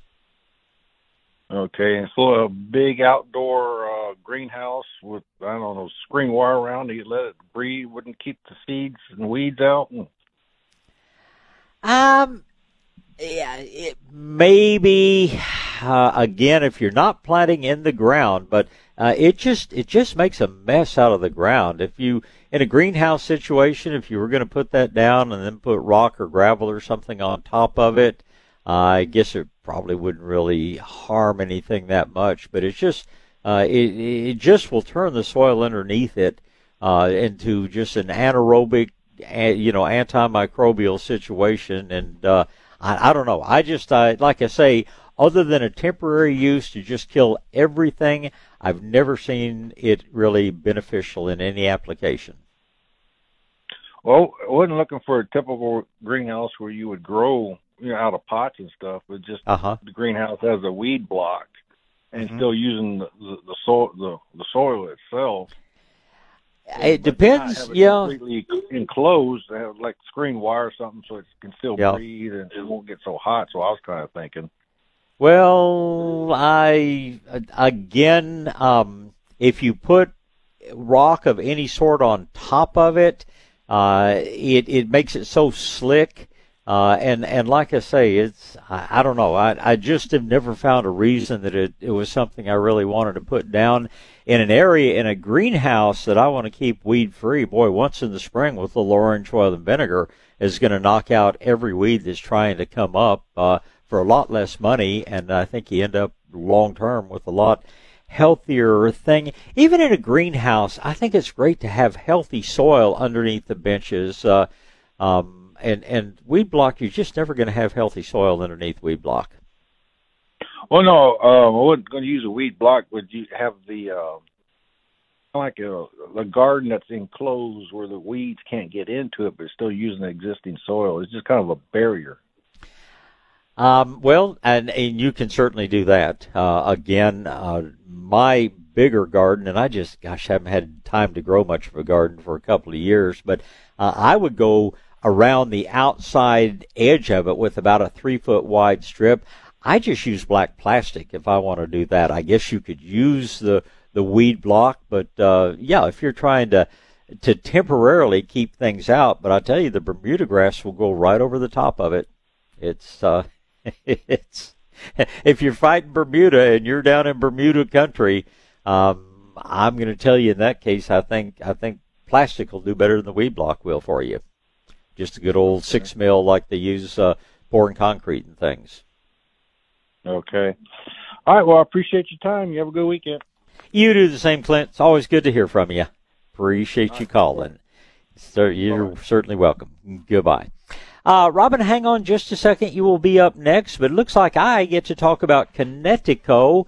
I love my Kinetico water softener. I recommend it so highly for a lot of different reasons. I know there are lots and lots of water softener companies out there, and everybody I know except Kinetico, they run on electricity, which is fine as long as you have electricity, but if the power goes out, your water softener stops working. If you get a power surge or a close lightning strike, well, you're probably going to burn out that little computer on that kind of water softener, and then you're in for big trouble and expensive repairs. Kinetico systems run on the kinetic energy in the water. They have no need for electricity. They do not plug in, and they're immune to power outages and power surges, so to speak. They run on the kinetic energy, so you've always got soft water. The other thing I love about them is they don't recharge on a preset schedule. They only recharge when the rosin needs to be recharged. That's going to save you salt. That's going to save a lot of water, which is so important. And it's going to save you a lot of money as well. Plus, they're very reasonably priced. They're so sure you'll like them, they'll even give you 90 days to try them just to be sure. If you're looking for the last water softener you're ever going to own, you need to look at Kinetico. You can give them a call at 210-656-PURE, or you can check them out online if you'd like at KineticoSA.com. Tell them you want a water softener like I have. It's a water softener that will last a lifetime for you, be minimum maintenance, and give you that same great soft water you're looking for. A Kinetico. South Texas Gardening with Bob Webster. News Talk 550 KTSA and FM 1071. All right, back to gardening. My next three callers are going to be Robin and Danny and Paul. Let's get started with Robin. Good morning, Robin. Good morning, Bob. Good morning. Good morning. I have a question about aspidistra. Okay. I read on the internet that it was very hard to divide, and I thought that was strange since it's such a hardy plant. I have two beautiful ones in pots, and they need to be taken out of the pots and divided. What is the best way to do that? Ignore the internet. It's okay. I can't imagine. They are a little slow growing, and consequently they're a little more expensive. But they're not called cast iron plant just to have a name for them. They're pretty tough, and you can pretty much divide them at will. Now, when you divide them, it's going to take a few months before they really look full and beautiful again. But I don't know any reason not to divide them. And if you do it at the right time of year, and I'm not real sure what it is, I think it's late summer, you may actually get to see the flowers when you divided them because they have an interesting maroon red flower, but it never comes above the surface of the ground. And people are sometimes really amazed when they go to divide their aspidistra and they find flowers underneath the ground. So don't hesitate to divide. Like I say, it's going to, if you have full, gorgeous pots and you divide, it's going to take a few months before they're really full and beautiful again. But don't let that stop you. You're certainly not going to kill them dividing them. I don't know why anybody would say they were hard to divide. They're pretty easy to divide. You'll have to have some pretty strong pruning shears because that underground rhizome is tough and hardy. But you'll do just fine dividing them. Don't hesitate there, Robin. You'll do okay. Okay, I was just going to take a knife and cut through them. You can do that. Do it very carefully because they are tough, and it needs to be a very strong knife, like a hunting knife or fillet, or something that's really tough, almost like a bayonet. Wow. I tend to, if I were going to do it, I probably would just use some good strong pruning shears. Be a lot safer. Okay, thank you. And one more question. I have some cannas, and the leaves are wavy.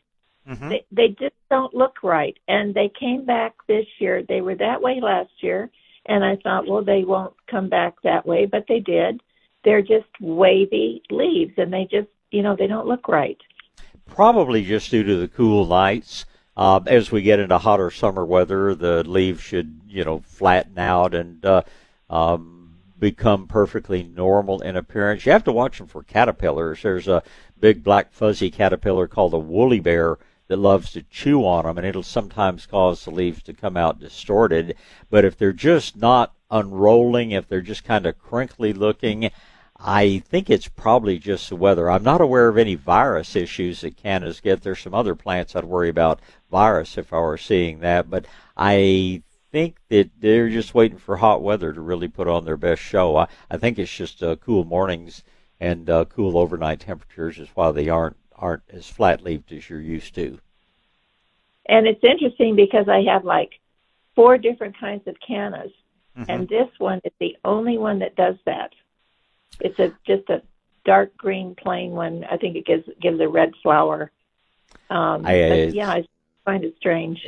Every one of them is going to be a little different. Are these dwarf cannas, or are they the big, tall growing ones? They should be big and tall. Mm-hmm. Yeah. I think it's probably just weather, and it's just varietal. The cannas that I like are the newer ones that are a little bit more compact. They come in a lot of colors nowadays. I think they're called them Fitzer's cannas or something like that. And there's some beautiful variegated cannas out there as well. People have done some really good hybridizing in those things. But I think when the weather warms up even more, when it gets to be the kind of weather where you and I are a little bit uncomfortable, I think your cannas will be perfect. What did you say the compact ones are called? I believe the most common series is called Fitzer's, Pfitzer.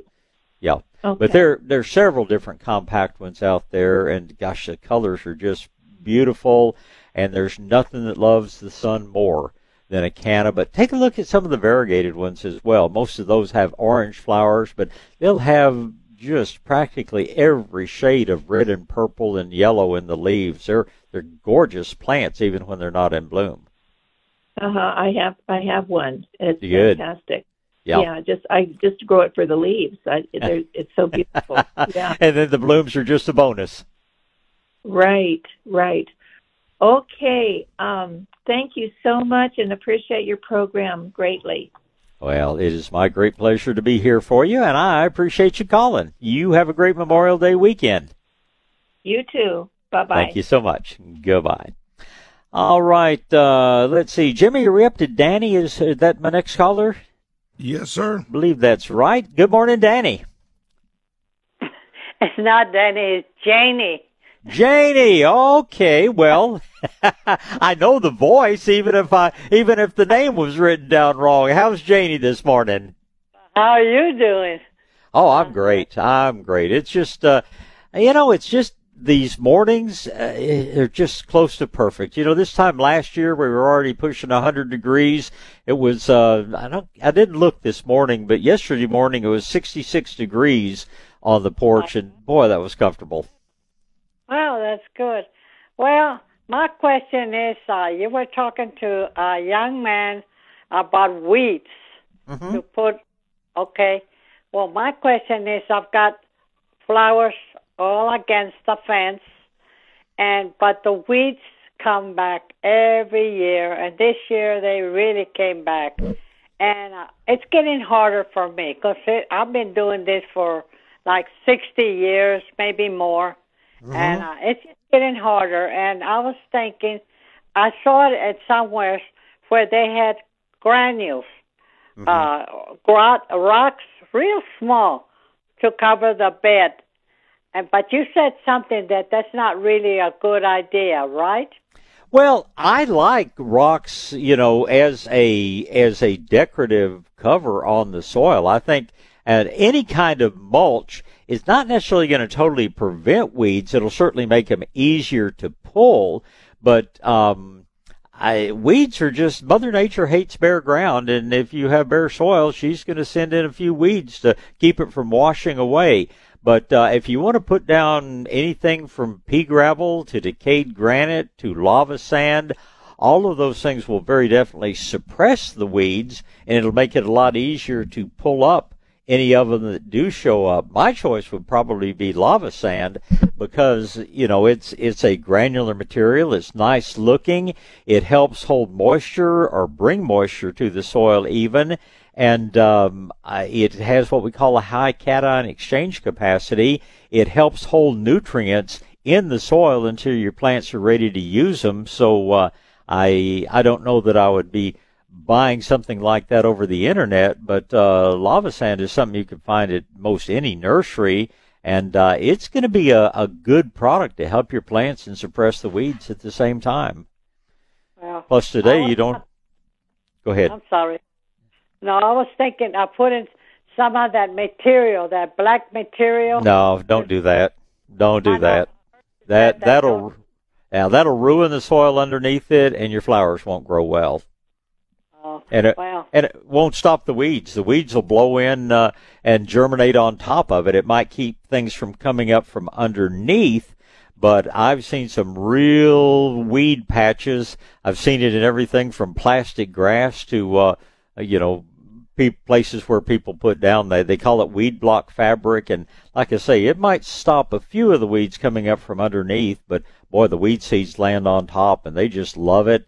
And they are hard to pull out. They get their roots down through that fabric, and it's really hard to pull those weeds out or even to cut them off. So what is that sand that I could get? It's called lava sand. It's just very fine granular lava, and it suppresses the weeds, and what weeds come up through it, they'll be much easier to pull up, and it's actually very good for the soil rather than being bad for the soil. Okay, I got another question.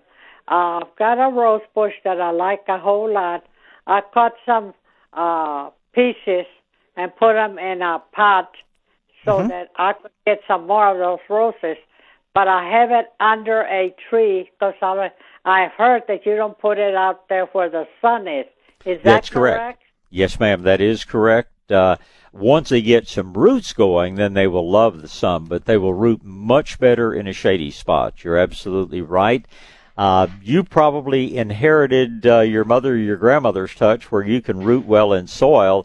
I've always rooted rose cuttings in that white volcanic material called perlite, but you give it a try that way. If for whatever reason they don't root well, call me and we'll talk about using perlite to root your cuttings. But no, in a shady spot, yeah. I tried that, but I didn't have no luck with it. I don't know why, but I just didn't. Anyway, I've got it under the tree, and it's been like that for about 2 weeks, and I'm waiting for it to grow up, It hasn't gotten up higher. So I said, how long does it take for the roots to... Normally about 6 weeks. About 6 weeks for them to form good roots. Okay. Well, thanks a lot, Bob. You helped me a lot, and I'm glad that man asked you about the weeds. Like I said, I'm already going to be 86 this month, and I can't do it as much as I used. Well, maybe not, but that's what keeps you young, Janie. So I think you're 86 years young, not 86 years old. So keep gardening, and we'll be talking about 106 one of these days. All right. You have a good day, okay? You do the same, Janie. It's always good to hear from you. Thank you so much. Goodbye. Bye-bye. All right, let's get a break out of the way here, and Paul will be next in line.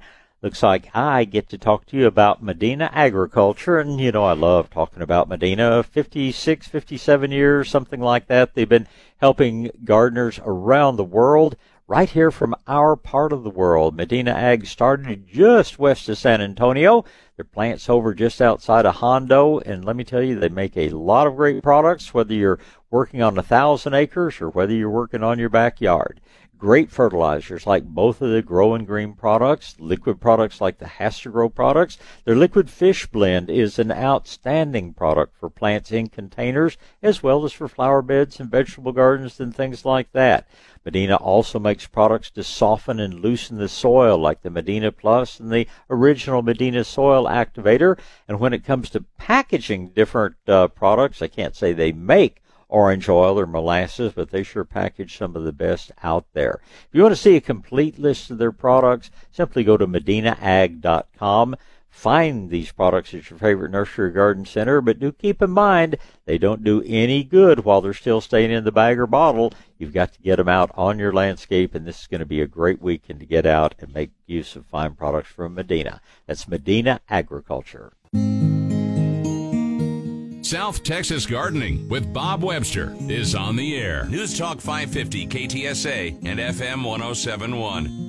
All right, back to gardening, getting close to 8 o'clock, at which point we will have our visit with the Dirt Doctor, but time for probably a couple of more calls. Paul is in line first. If you want to grab one of those lines, probably time for a couple of calls. You know the number, 210-599-5555. And let's say good morning, Paul. It is beautiful morning. Thanks, yes, Bob. it is. I'm seeing last year I saw some, and this year again, real small black ants. Mm-hmm. Are you familiar with what those might be, and anything to worry about? Oh, there are so many different kinds of ants. As long as they're not fire ants, I wouldn't be overly concerned about them. They're in the house. Sugar ants can be something of a problem. We make a bait for them with usually with borax and sugar. Outside, of course, beneficial nematodes will take care of, I think, every kind of ant around. But they're not destructive in any way. I guess it probably would be the best way to put it. They may become a nuisance, but they're not anything that I would really worry about. Okay, because they're in the pots. Is where I saw them last year, and then again this year. And I was looking at the key lime. Uh-huh. And they're just, very small, very active, and thousands of them. So, but they're in pots is where I typically see them. I would worry that they may be fire ants, because fire ants really love to get in pots like that, and they will ultimately kind of waterproof the soil. Your plants will not do well if they start putting a colony in there. I would make up a very dilute solution of orange oil and water. I'd put maybe to a gallon of water. I'd put a teaspoon or two of orange oil in there and just pour that through the plants. Don't make it any stronger. You could burn the roots of things if you use too much orange oil. But that should kill the ants without bothering your plants at all. But no, I really wouldn't want colonies of any kind of ants in the pots. Now, if you have pots that don't have plants in them but are full of soil waiting to be planted for the warm season or something, then you can make a stronger solution of orange oil and kill them even more quickly. But where you have existing things like citrus trees and things like that, make it fairly dilute, maybe a tablespoon per gallon. Just use that to water your plants, and that will generally get rid of the ants. Okay, so a tablespoon per gallon orange oil. Teaspoon per gallon of orange oil, yeah. And the reason I was down looking at that plant is I got two leaf. One's curled up quite tight, and then the other one's next to it starting to curl up. What am I seeing there? If you unroll that leaf, does it have any webbing inside of it, or is it just green leaf that's kind of rolled on itself? No, there's something growing in there. It's not webbing, but something appears to be taking root there. It's probably a caterpillar of some sort. They kind of roll around them and kind of stitch them together. Probably not a serious problem. If you want to spray a little spinosad, I think you'll control them pretty quickly that way. The other thing that can cause leaves to roll, number one, is just wind and low humidity. Sometimes real cool nighttime temperatures will cause the leaves to roll to some extent. But if they're really tightly rolled, there probably is a little insect of some sort in there, and spinosad is what I would use to control them. Okay, because I lost one last year to scale, just lost the plant. Oh, we didn't want that to happen to this one. Yeah, well, spinosad soap, the thing about scale, once a scale matures, it sort of armors itself. It puts a thick, almost a shell like over itself, and can be hard to get anything to go through that. But the young scale are what we call crawlers. They're actually moving. They're actually active, moving around for a place that they're looking to settle down, so to speak, and produce more. Spinosad soap sprayed every couple of weeks. If you see any scale will usually totally take care of the problem. Okay. Got it. Thank you, Bob. It's always a pleasure. You get out and enjoy your Memorial Day. Thanks for the call, Paul. Appreciate it. Here, bye. You too. Bye. All right. I don't really have time for another call. We're down to just a little over a minute before news time. We'll remind you that we are in the middle of our drive we call Operation Interdependence over at KTSA, co-sponsored by Kitchen Designs by Giovanni, and collecting items that our troops overseas, around the world, at home, troops everywhere have needs that we have the pleasure of helping them out with. So virtually all of our sponsors are drop-off locations for items, and just go to ktsa.com. You'll find a complete list of the things that troops would like to receive, and just a good thing to do. And this goes on till the 4th of July, and it's never a bad time to be thankful for all the freedoms we have.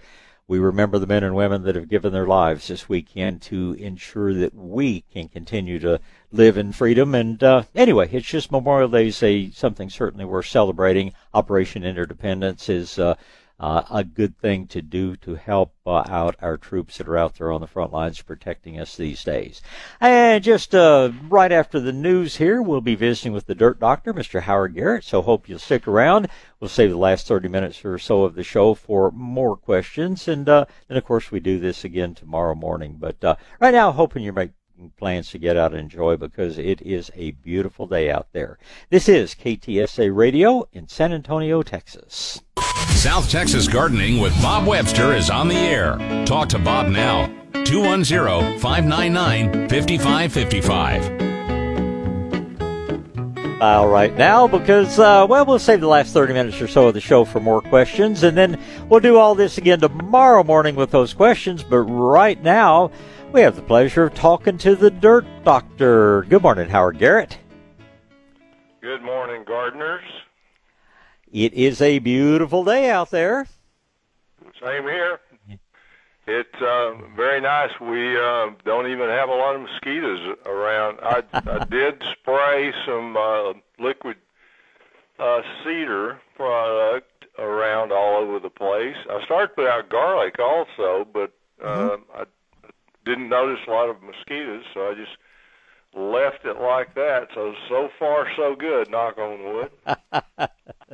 Well, it just all depends on the day. I swear, sometimes it seems like the gnats are what are driving me crazier than the mosquitoes have been lately. And I think the garlic, the cedar, things like that help at least to some degree with that. But I was out doing some weed eating yesterday, and let me tell you what, it was the gnats that were making my life miserable.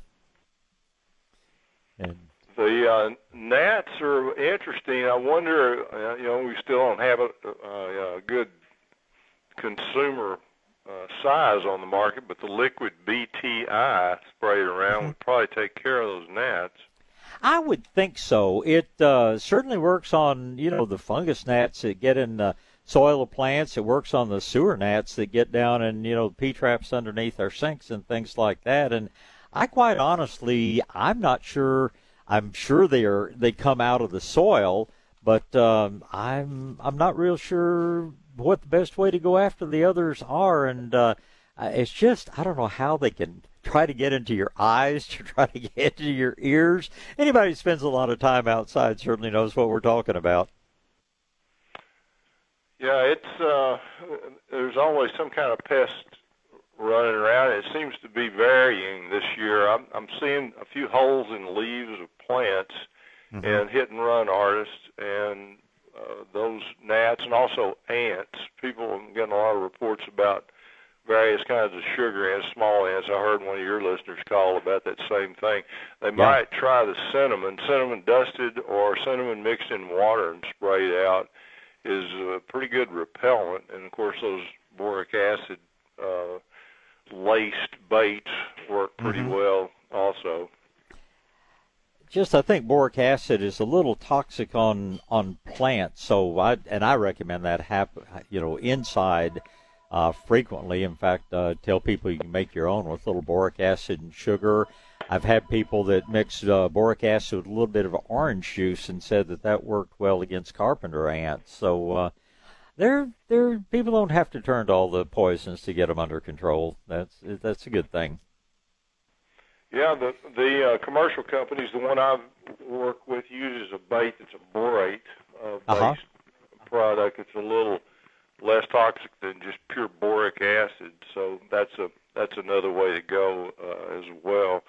And I've had luck in the past, and for some reason it seems to vary in its efficacy, but the mixture of Arm & Hammer detergent and sugar, kind of a 50-50 mix, will attract and kill roaches. And I don't know if that kind of put around dusted where people are having a real problem with ants inside the house, not so much outside. That might also be an effective way to go. But it would certainly be worth a try. Well, tell us how the open house, how all that went.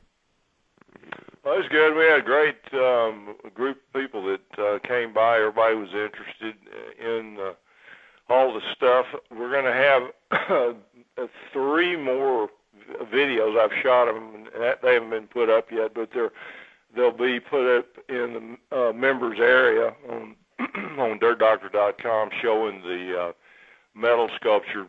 Ace Cordell, who is the metal sculpture artist, brought about 4 more pieces over yesterday. Wow. And they look great in my garden. It's going to be a real battle with myself to not buy more of them. Myself, I already own 2 of them. And then my buddy that does the wood sculpture, he did some beautiful inlaid little tables and bowls and all there. And so I shot all those, all that stuff into videos that'll be in the members area sometime as soon as Maggie can get it put up. So another good reason to join the Organic Club of America. It's just such a reasonable price, and you get so much in return, and you're just supporting a very good cause when you do that. And when you buy the art, you're supporting the Organic Club of America and Torque. So there are just all sorts of good things going on around the Garrett household these days. Yeah, if anybody's interested in anything they see in the videos and weren't at the event last night, they can email me, info@dirtdoctor.com or howard@dirtdoctor.com, either one, and we can send information about the pricing and how it all works, all that kind of thing. But anyway, it was fun. It was a really good group that showed up, and weather was good, and the mosquitoes didn't decide to come. I tell people all the time, I'm sure you do too, that mosquitoes are so tough to control because they can adapt to anything. Yep. And it doesn't matter. I think even BTI, they have a tendency to be able to adapt to it. You know, the traps, the stagnant water in 5-gallon buckets with BTI put in it seems to work just perfectly for a while, and then all of a sudden, one day, here you see a bunch of mosquitoes show up again. And I don't know whether they get smart enough to, or whatever, to avoid it, or whether they can actually become immune to the BTI. Well, I wish that someday, somehow, somebody would come up with a sort of a self-emptying trap that, like, every 3 days just dumps itself out and then refills with water, because that's the one thing they can't adapt to, and that is getting dumped out where they dry out before they've formed the adult, and that will always work. And if the BTI stops working and, dumping your traps periodically, I don't know, what does it take? In most cases, 2 or 3 days. How long does it take from the time an egg is laid until the adult mosquito hatches out or becomes an adult mosquito? It's a short period of time. So. Yeah. And I guess it varies depending on what species of mosquito it is. Yeah. But, I don't know. One question.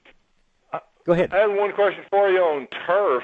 I'm just curious. You talk about drought-tolerant grasses, and you don't mention buffalo grass. Is there something I'm missing there? Because buffalo grass is about twice as drought tolerant as Bermuda grass. Yeah, well, and the problem that I have seen, and no buffalo grass, I definitely should mention it more, but most people have at least some Bermuda, and our experience with buffalo grass is it just doesn't compete well with Bermuda, and if Mother Nature gives us good rains and all, the Bermuda always seems to manage to dominate it. Now, if you can get a pure stand of it and keep the Bermuda out, it's an outstanding grass. But we've had a number of customers that just almost gave up and let the Bermuda dominate. Now, in drouthy conditions, which we've certainly had the past couple of years, yeah, the turf type buffalo grasses, do real well. But it's just been a matter of competition with Bermuda, and the Bermuda has won out in a number of yards where people I know have tried to maintain a pure stand of buffalo grass, and they've had trouble with it. Well, it's kind of a personal point to me because the universities, that one in Texas especially, keeps bad-mouthing buffalo grass from the standpoint of Bermuda invading, and I've never worried about that at all. I've seen a lot of lawns and a lot of commercial places where the buffalo grass and Bermuda are growing together, and I don't have a problem with that. I don't quite understand that objection. And if you don't fertilize and if you don't water so much, the buffalo will actually dominate the Bermuda grass. Yeah, we probably need to go more. I did not realize that certain institution that we don't care so much for, I didn't realize that they were putting that out as well. But and it may just be that that people have gotten a little carried away with fertilizing and watering, but it just hasn't caught on down here, I guess you'd say. And I need to research a little bit more and find out why it's not more commonly used. But most of the turf companies don't grow it down around here, so I definitely need to do some more research there. I certainly will. Well, it's a paradigm problem. It's what it is. The way that the turf grasses are grown, they fertilize the heck out of it. Yeah. To get it, into a sellable form as quickly as they can, and then that's passed on to the contractors and to the homeowners, and a lot of it is how much fertilizer can we sell. I think that's part of it, and buffalo grass is just such an incredibly low maintenance grass. You can literally stop watering it, and it can go through months of 100-degree weather, and it'll be brown. It'll be that orangey golden brown, and as soon as it gets watered, it comes right back. Bermuda won't do that. Bermuda will die. So it's by far the toughest of the grasses. I really have been on a campaign for a long time. I should have mentioned this to you before, maybe this way, but I'll talk to I'm a some huge of our fan. Yeah, I will research it further. I just I don't know. We don't see it advertised or offered very often, and people may just not be using it correctly, and they may be increasing the fertility too much. I base my comments on a handful of situations, but I can't say that I've researched it widely, and I definitely will do more of it and find out. I know people have done this HabiTurf that they came up with up in Austin has turned out to be pretty popular for people that just want a grass that they just be more of a no-mow type of grass situation, and it looks more like almost a pasture grass, but it's turned out to be one of the lowest maintenance combinations that we've found around this place, and that's probably the most popular where people are looking for something that just doesn't need water and doesn't need much maintenance at all. So, but I'll take a new look at the buffalo grasses and see what people think of them down here.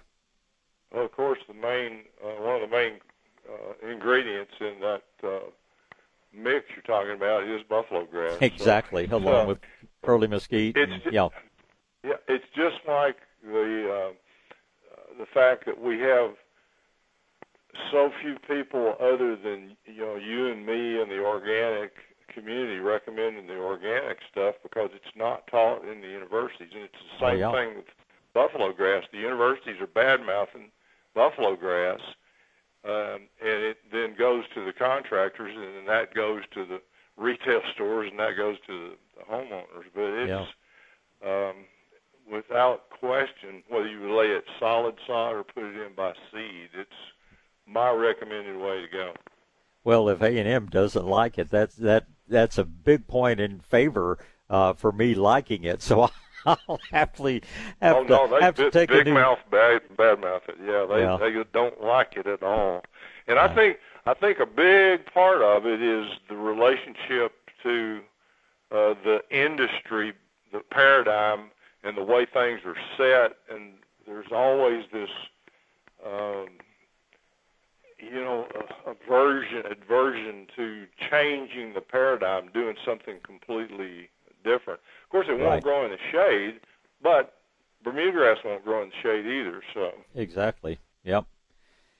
It's kind of like the same ones that say, oh, don't fertilize early, and plant your grass and wait 30 days before you fertilize it. And tell people with organics, put your fertilizer down first and then plant whatever kind of grass you like. And you and I are both big fans of fertilizing much earlier in the year. So I will definitely research it further, and we'll have ongoing discussions about it.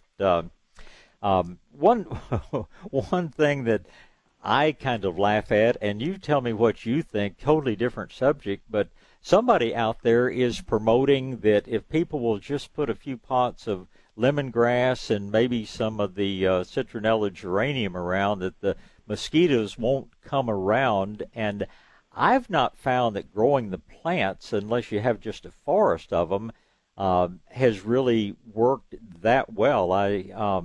But there's somebody out there saying, oh, yeah, you just put a pot of lemongrass on your patio and you'll never have mosquitoes. Do you think there's anything to that? No, it's the same thing that we were just talking about. It's a promotion, a commercial promotion to sell those plants.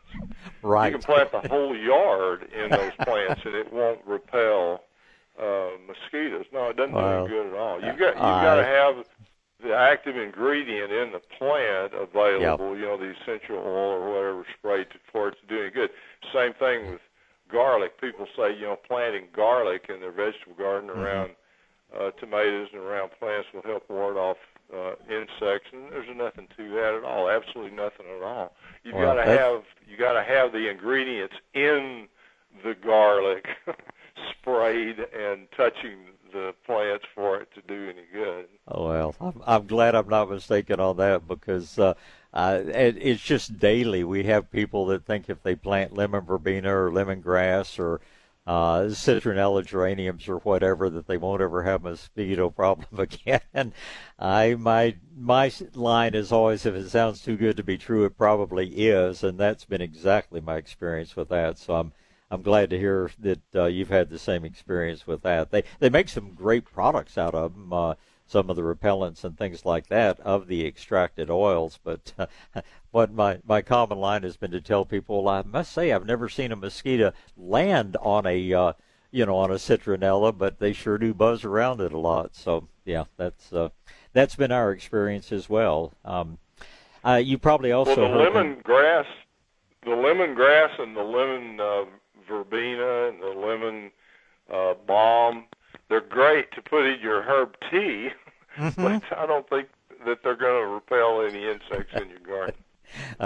And that's my feeling. And I love Thai food, and they use, of course, a lot of lemongrass in that. And they're very good things to do with it, but it's again, it's somebody's just promotion that if you just have a few of those, you won't have any mosquitoes. So I'm glad that your experience has been the same, because if it were that easy, we sure wouldn't have the mosquito problems that we do.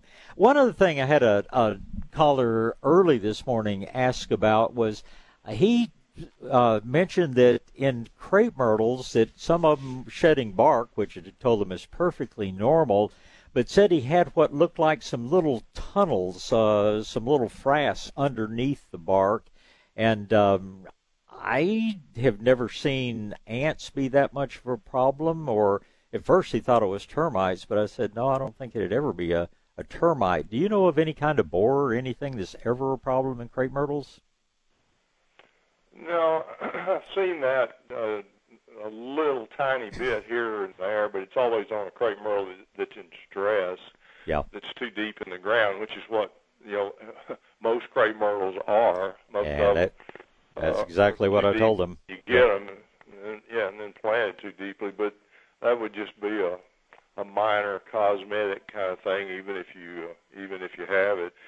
The big problem and the advice on what to do about it is just horrible, is that white scale insect that gets on the trees. And I've seen that here in Dallas a fair amount, but it's never on trees except the ones that are too deep in the ground and are in stress. Yep. And that goes for aphids. That goes for most of the other things that show up. But I think we see that virtually 100% of the crepe myrtles out there are planted too deeply when they get to the nurseries, and then half the time the landscapers plant them even deeper. And that's certainly our recommendation. Take care of that problem, and everything else just kind of goes away. Well, one of the things that continues to be a problem related to this is that crepe myrtles are so darn tough, they can tolerate to a great degree the abuse of being too deep in the ground. And it's just the last several years that the scale and and aphids in some cases, and related to both those things, the black sooty mole has become more and more of a problem. And I think it probably is because they are ending up being deeper and deeper in the pots or in the balled and burlap situation when the plants are purchased. And then on the site, you just get deeper and deeper in the ground. It's a big problem. It's not getting any better. In fact, the people in the growing industry that several of us have tried to talk to, they're not only not interested in solving the problem, they get mad at you if you bring it up.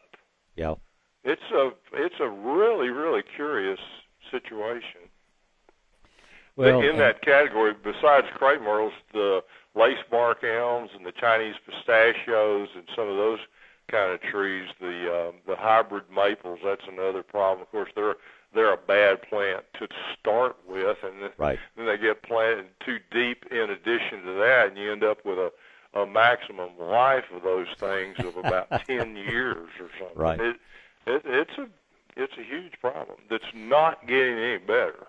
Well, and I think so much of it started when so many of the growers stopped paying their help hourly wages and started paying by the piece. And so they're the only incentive is see how fast you can do it. And it's a whole lot easier just to grab that, row run or grab that seedling or whatever, stick it all the way down in the pot and dump the soil around it, move on to the next one. And I think that has contributed a great deal to the problems. And I don't know why. I guess crepe myrtles in trees, it's just the nature of handling them. We don't see it quite as much in shrubs that are branched from the base, like viburnums and pittosporum and things like that. But, boy, the trees and the crepe myrtles, it's just like you say, 100% of them, start out too deep. And they, like they say, they tolerate it for a while, but it's just amazing how much better they do when they wind up at the right level. And we tell people, expose it and actually put them slightly above ground level. And people who do that seem to have extremely good results with them. Well, I think that deal that you're talking about putting them too deep when they're planted, it probably, one is, like you're saying, it goes faster. But two is I think they actually do it on purpose to a degree because it holds it straight up and props in them the up. pot better. It doesn't flop over. And when you have a plant that's planted too deeply in the soil, it tends to grow more like a ground sprout, real straight. And a lot of the landscape architects and other people buying the plants, like that incredibly straight growth of the trunk.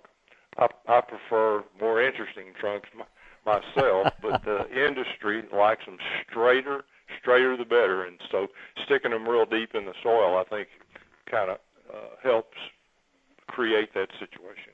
That would make sense as well. And on crepe myrtles, I recommend, in fact, most things like that, I tell people that I prefer to see a multi-trunk plant, because how many times have we seen a single trunk crepe myrtle or other things that gets the top snapped out of it in a storm, and then it takes a long time, if ever, for the plant to look nice again. And I think on a multi-trunk crepe myrtle, I don't think I've ever seen storm damage on them. And so that's another thing I tell people about. Some people, like you say, just want that single trunk look, but long term, I don't think it works out as well. Well, that plant is naturally a bush rather than a tree, really. So that's why you get a better situation if you got the multi-trunks on the crepe myrtles. I normally don't recommend multi-trunk trees because you end up with real tight V's at the bottom and things like that. I learned that the hard way. I used to design gardens and specifically put on the plan in my specs for the red oaks to be multi-trunk. Yeah. And I created a lot of problems because those multi-trunks end up having tight V's and problems and part of the tree trying to fall apart at some point. But crepe myrtle is a different story because they're bushes, really. Oh, yeah. Whole different story, and I feel the same way about citrus. People that want good production, and of course you guys don't grow as much citrus in the landscape, and I don't know, there probably won't be as much planted after our 2 cold winters, but up until 2021, you walk around the neighborhoods and see beautiful lemons and various other things. But I always tell people, if you want the most production, you want to get the maximum number of fruits, it's always going to be from a bush, not from a single trunk tree. Well, we'll try to keep up the fight.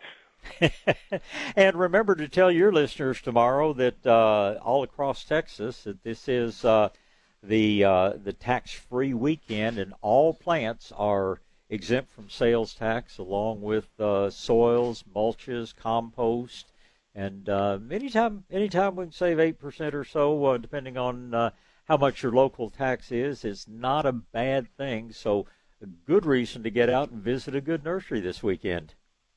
I think that's a great plan. Very good.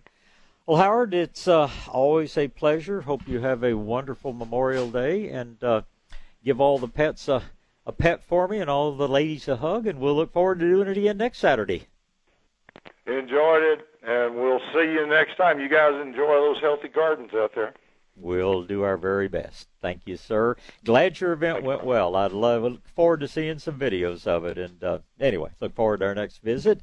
And everybody else, we've got about 25 minutes left in the show. Time for some more phone calls. You know the number, 210-599-5555. We need to get a commercial break in here, and we'll be right back with calls. South Texas Gardening with Bob Webster. News Talk 550 KTSA and FM 1071. All right, back to a few more minutes of gardening. Looks like we're going to talk to Jay and Kim and Chris. If you're just joining me, remember that this is the weekend. They call it Water Saver, but it's more than just things that save water. But all plants are sales tax free today, tomorrow, and Monday. Mulches, compost, soil, drip irrigation, all those products are without sales tax this weekend. So if you got a big gardening project going on, or if you just want to stock up on a bunch of compost and other things, you'll save that tax for the next 3 days. So keep that in mind. Let's get back to the phone calls. Looks like it's going to be Jay and Kim and Chris. And Jay is first in line. Good morning, Jay. Morning, Bob. I have a couple morning, quick sir. questions. Okay. When would be the best time to prune my sage and take cuttings for it to propagate it? Best time to take cuttings is typically in the fall, October, November.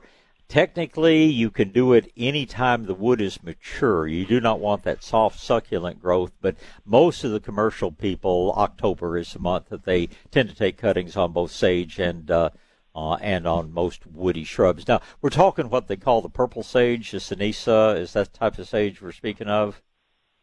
Yeah, the purple sage with the dark green foliage. Yeah. As far as pruning, probably the best time is early spring. And if you're planting it, grow the new compact forms that require very little pruning. But typically it blooms on new growth. Well, it may bloom some on old, but some on new. But if it really needs to be pruned, probably about February is going to be about the time to do it. And like I say, probably the best time to actually propagate it is going to be the October-November period. Okay, and then propagate it with air layers or perlite, and you said using the woody bark, not the new shoots. Yeah, using the woodier part, and the commercial growers either use good coarse sand or use perlite. I guess you could air layer it, but the stems are thin enough that's a little tougher to do. Air layering is usually done on something that's with a little bit thicker stem, but I don't know why you couldn't just, slice some bark off the side, but it grows pretty easily from cuttings at that time of the year. I would take your cuttings, I'd soak them in Garrett juice, maybe even add a little bit of extra liquid seaweed to it for 30 minutes or so, and then you'll probably have about 60% success rate. Back in the days when I propagated for a big nursery up in Dallas, that's what we did. Probably got about 60% on Sinesis. Awesome. Okay, and thank you, Bob. And then I have some plumeria that I planted in, and I guess one of them had gotten a little too cold over the winter time while it was dug up out of the ground. I tried cutting it back. Is there any chance that it'll grow out of the half of the stem cut down to where there's not any of the green part where the leaves and the flowers pop out of? Is the stem dry, or is the stem still have plenty of moisture in it? It had plenty of moisture in it. Yeah, it will probably come out. One thing that's good anytime you have freeze damage like that is dust it fairly heavily with cinnamon. The thing that usually winds up killing them is they get a bacterial infection in where that tissue starts to deteriorate. And believe it or not, cinnamon is one of the best antibacterial things we've got going out there. So I would, anywhere you cut, I'd dust it fairly heavily with just, kitchen cinnamon, and it most likely will come out for you. Okay, awesome. Last question. I have a pomegranate tree. It is in full fruit, but the little pot that it's in is just it gets tipped over quite a bit when we get storms. Is it safe to transplant it into a bigger pot while it's in fruiting? Or yeah, you're not disturbing the roots, so that's just repotting is all you're doing. And if it is badly root bound on a woody shrub, you probably want to take a sheetrock knife or something or other and slice down one side of the root ball just to get the roots spreading out. But you can do that 365 days a year. And, of course, if you want to put it in the ground, pomegranates are pretty much 100% cold hardy here. And they make a bigger shrub that's easier to maintain. And if you're going to get quality fruit, you've got to water regularly.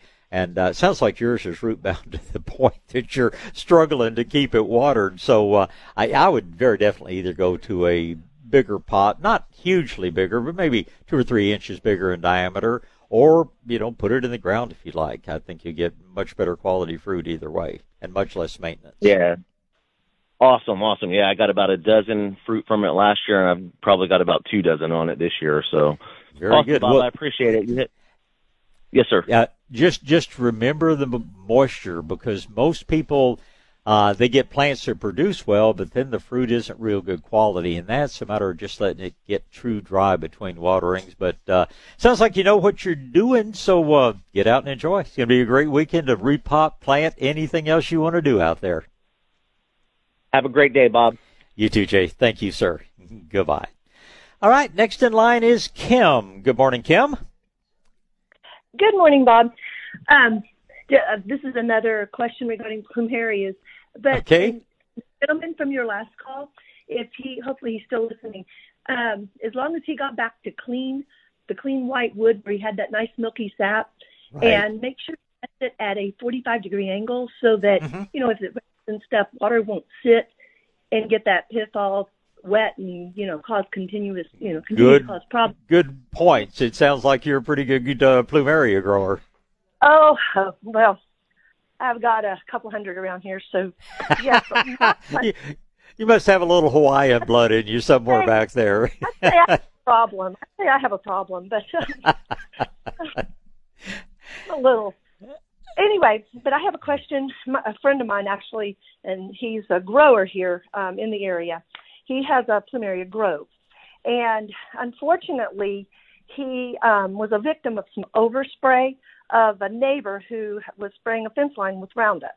Kind of got onto some of his plants, and he, at this point, and this was like last year, so now as they're coming back out, the leaves are deformed. He's getting, just everything's kind of smaller and irregular, just, I guess, what you'd see from an herbicide damage. So my question to you is, and I kind of recommended the sick tree treatment to him, just to kind of get things going to see if there would be any way to reverse it. But I told him I'd give you a call to see if there's anything that you would recommend, or does he just, if he were to cut those tips off, would it help, or is this something that's already systemically in the plant?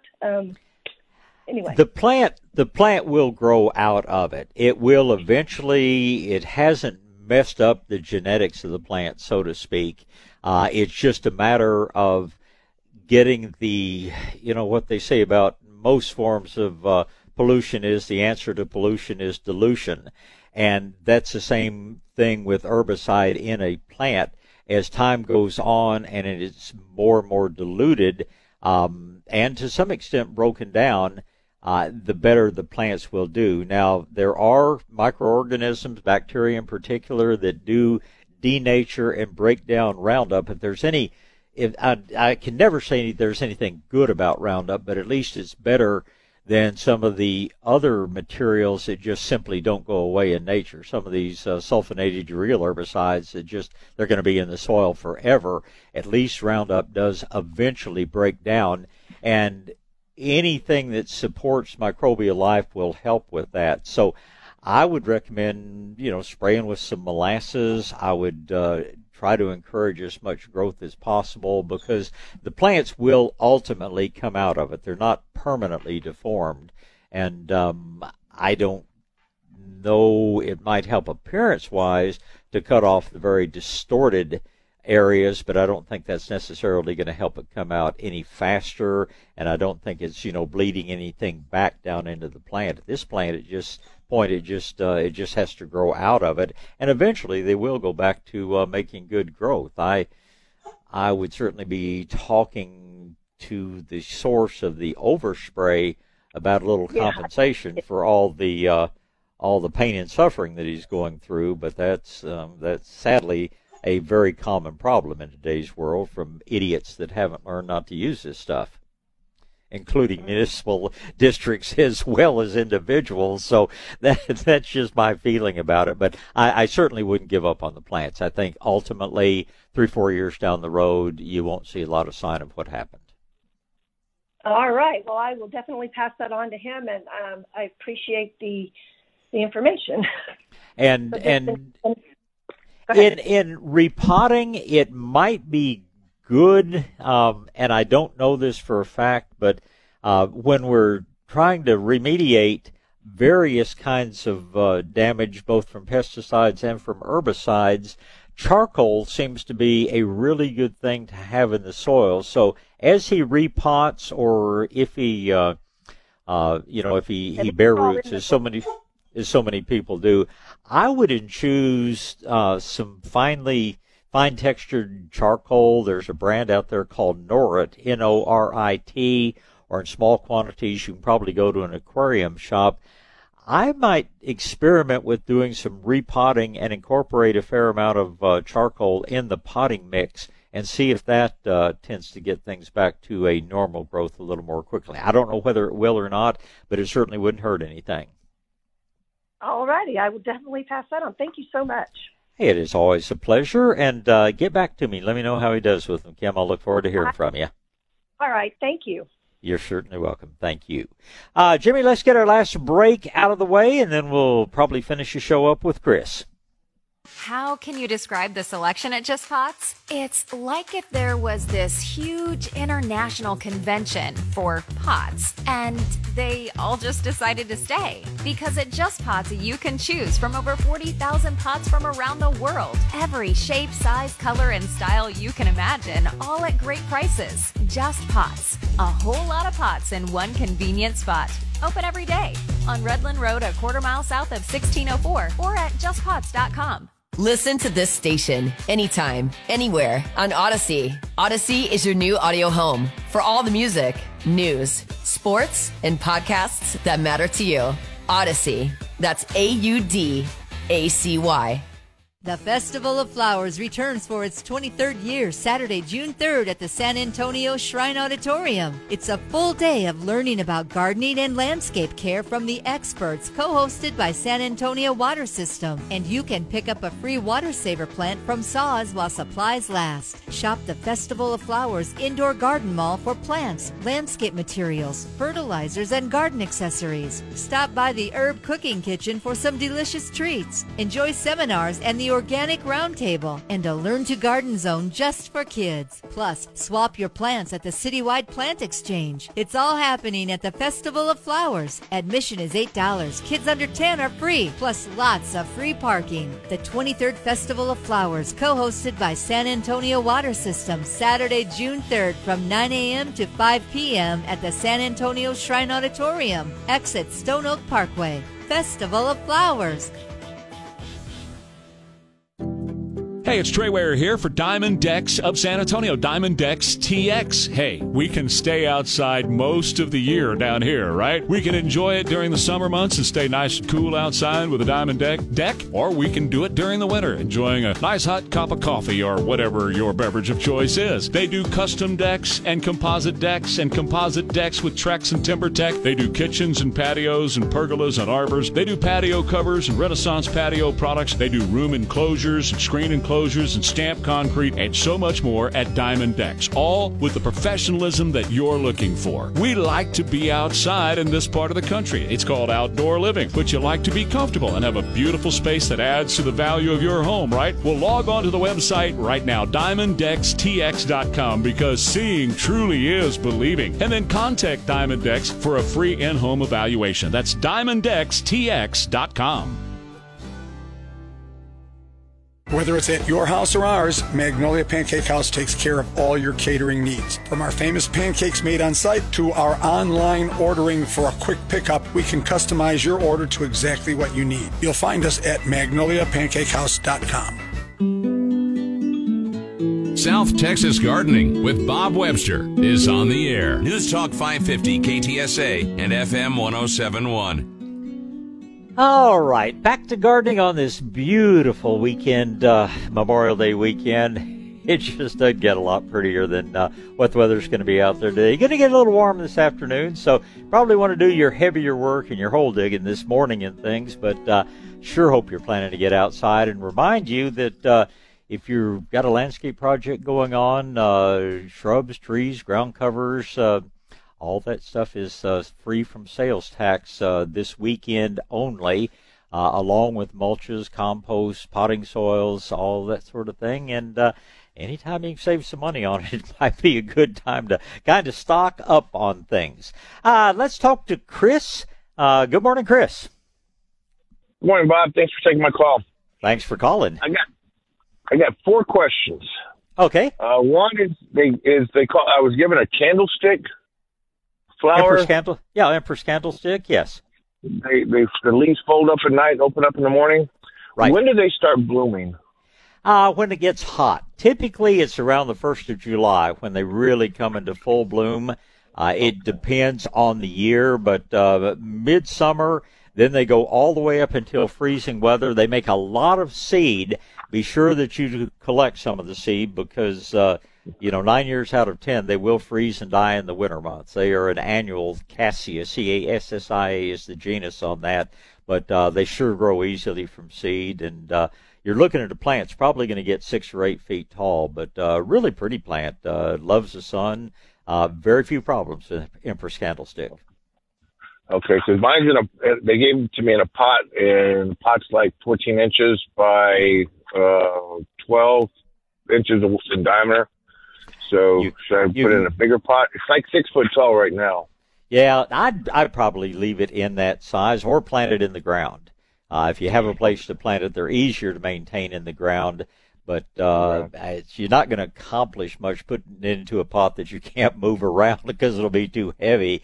But as long as you can keep it watered, you're fine in a pot or in the ground either way. Okay.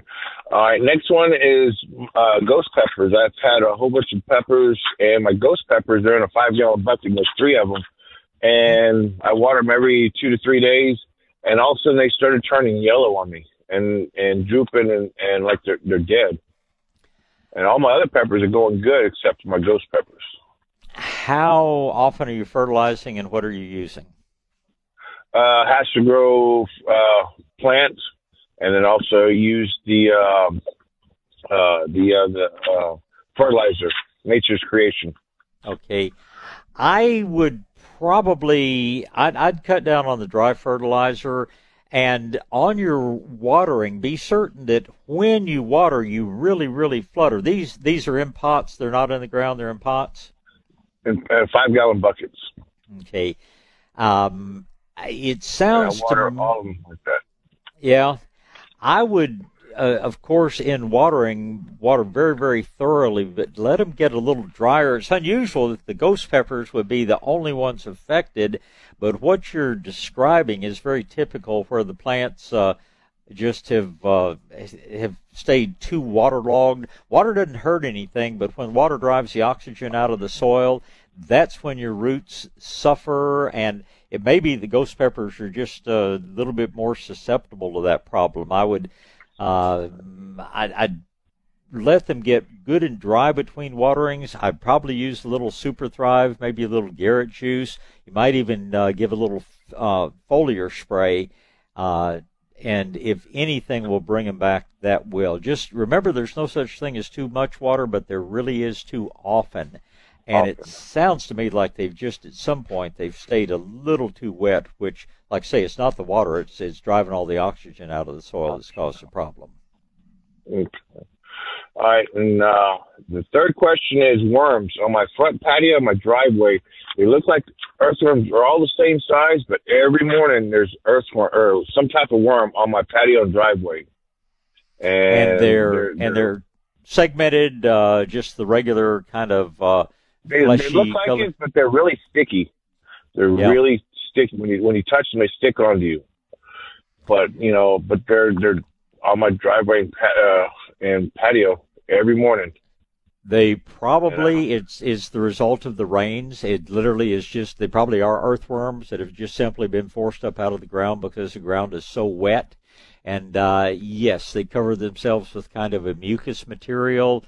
I just, would shovel them up as best you can, throw them back out in the yard, but a lot of them just somehow commit suicide. They just come up and get on the driveway, get on the porch, and it's one of the downsides of the good rains that we've had recently. I mean, because they're all the same size, about 1.25 inches long. They're all the same size. That's what gets me. They're all the same size. It probably just, in effect, a hatching of them. They do make, earthworms do lay eggs, and this is the time of year they start reproducing. So I think it's weather-related. Okay. Alrighty. And the fourth question is I have a mountain laurel that has 3 branches at the bottom. I know it's planted too deep. How deep do I go to get that out? Because I just heard y'all about the mountain laurels, and I said, I got one that's 3 branches.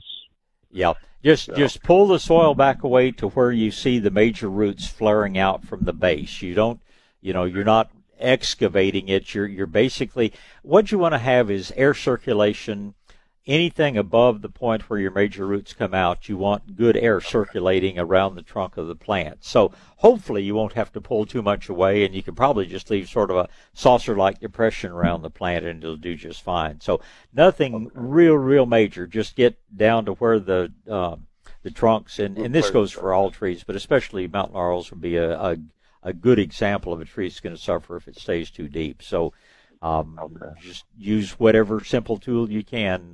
One of the arborists I know uses old hay hooks and things like that to pull the soil back away. Okay. All right. I appreciate it, sir. You have a good holiday weekend. You do the same. Good questions, and I appreciate the call, Chris. Thank you, sir. Thank you.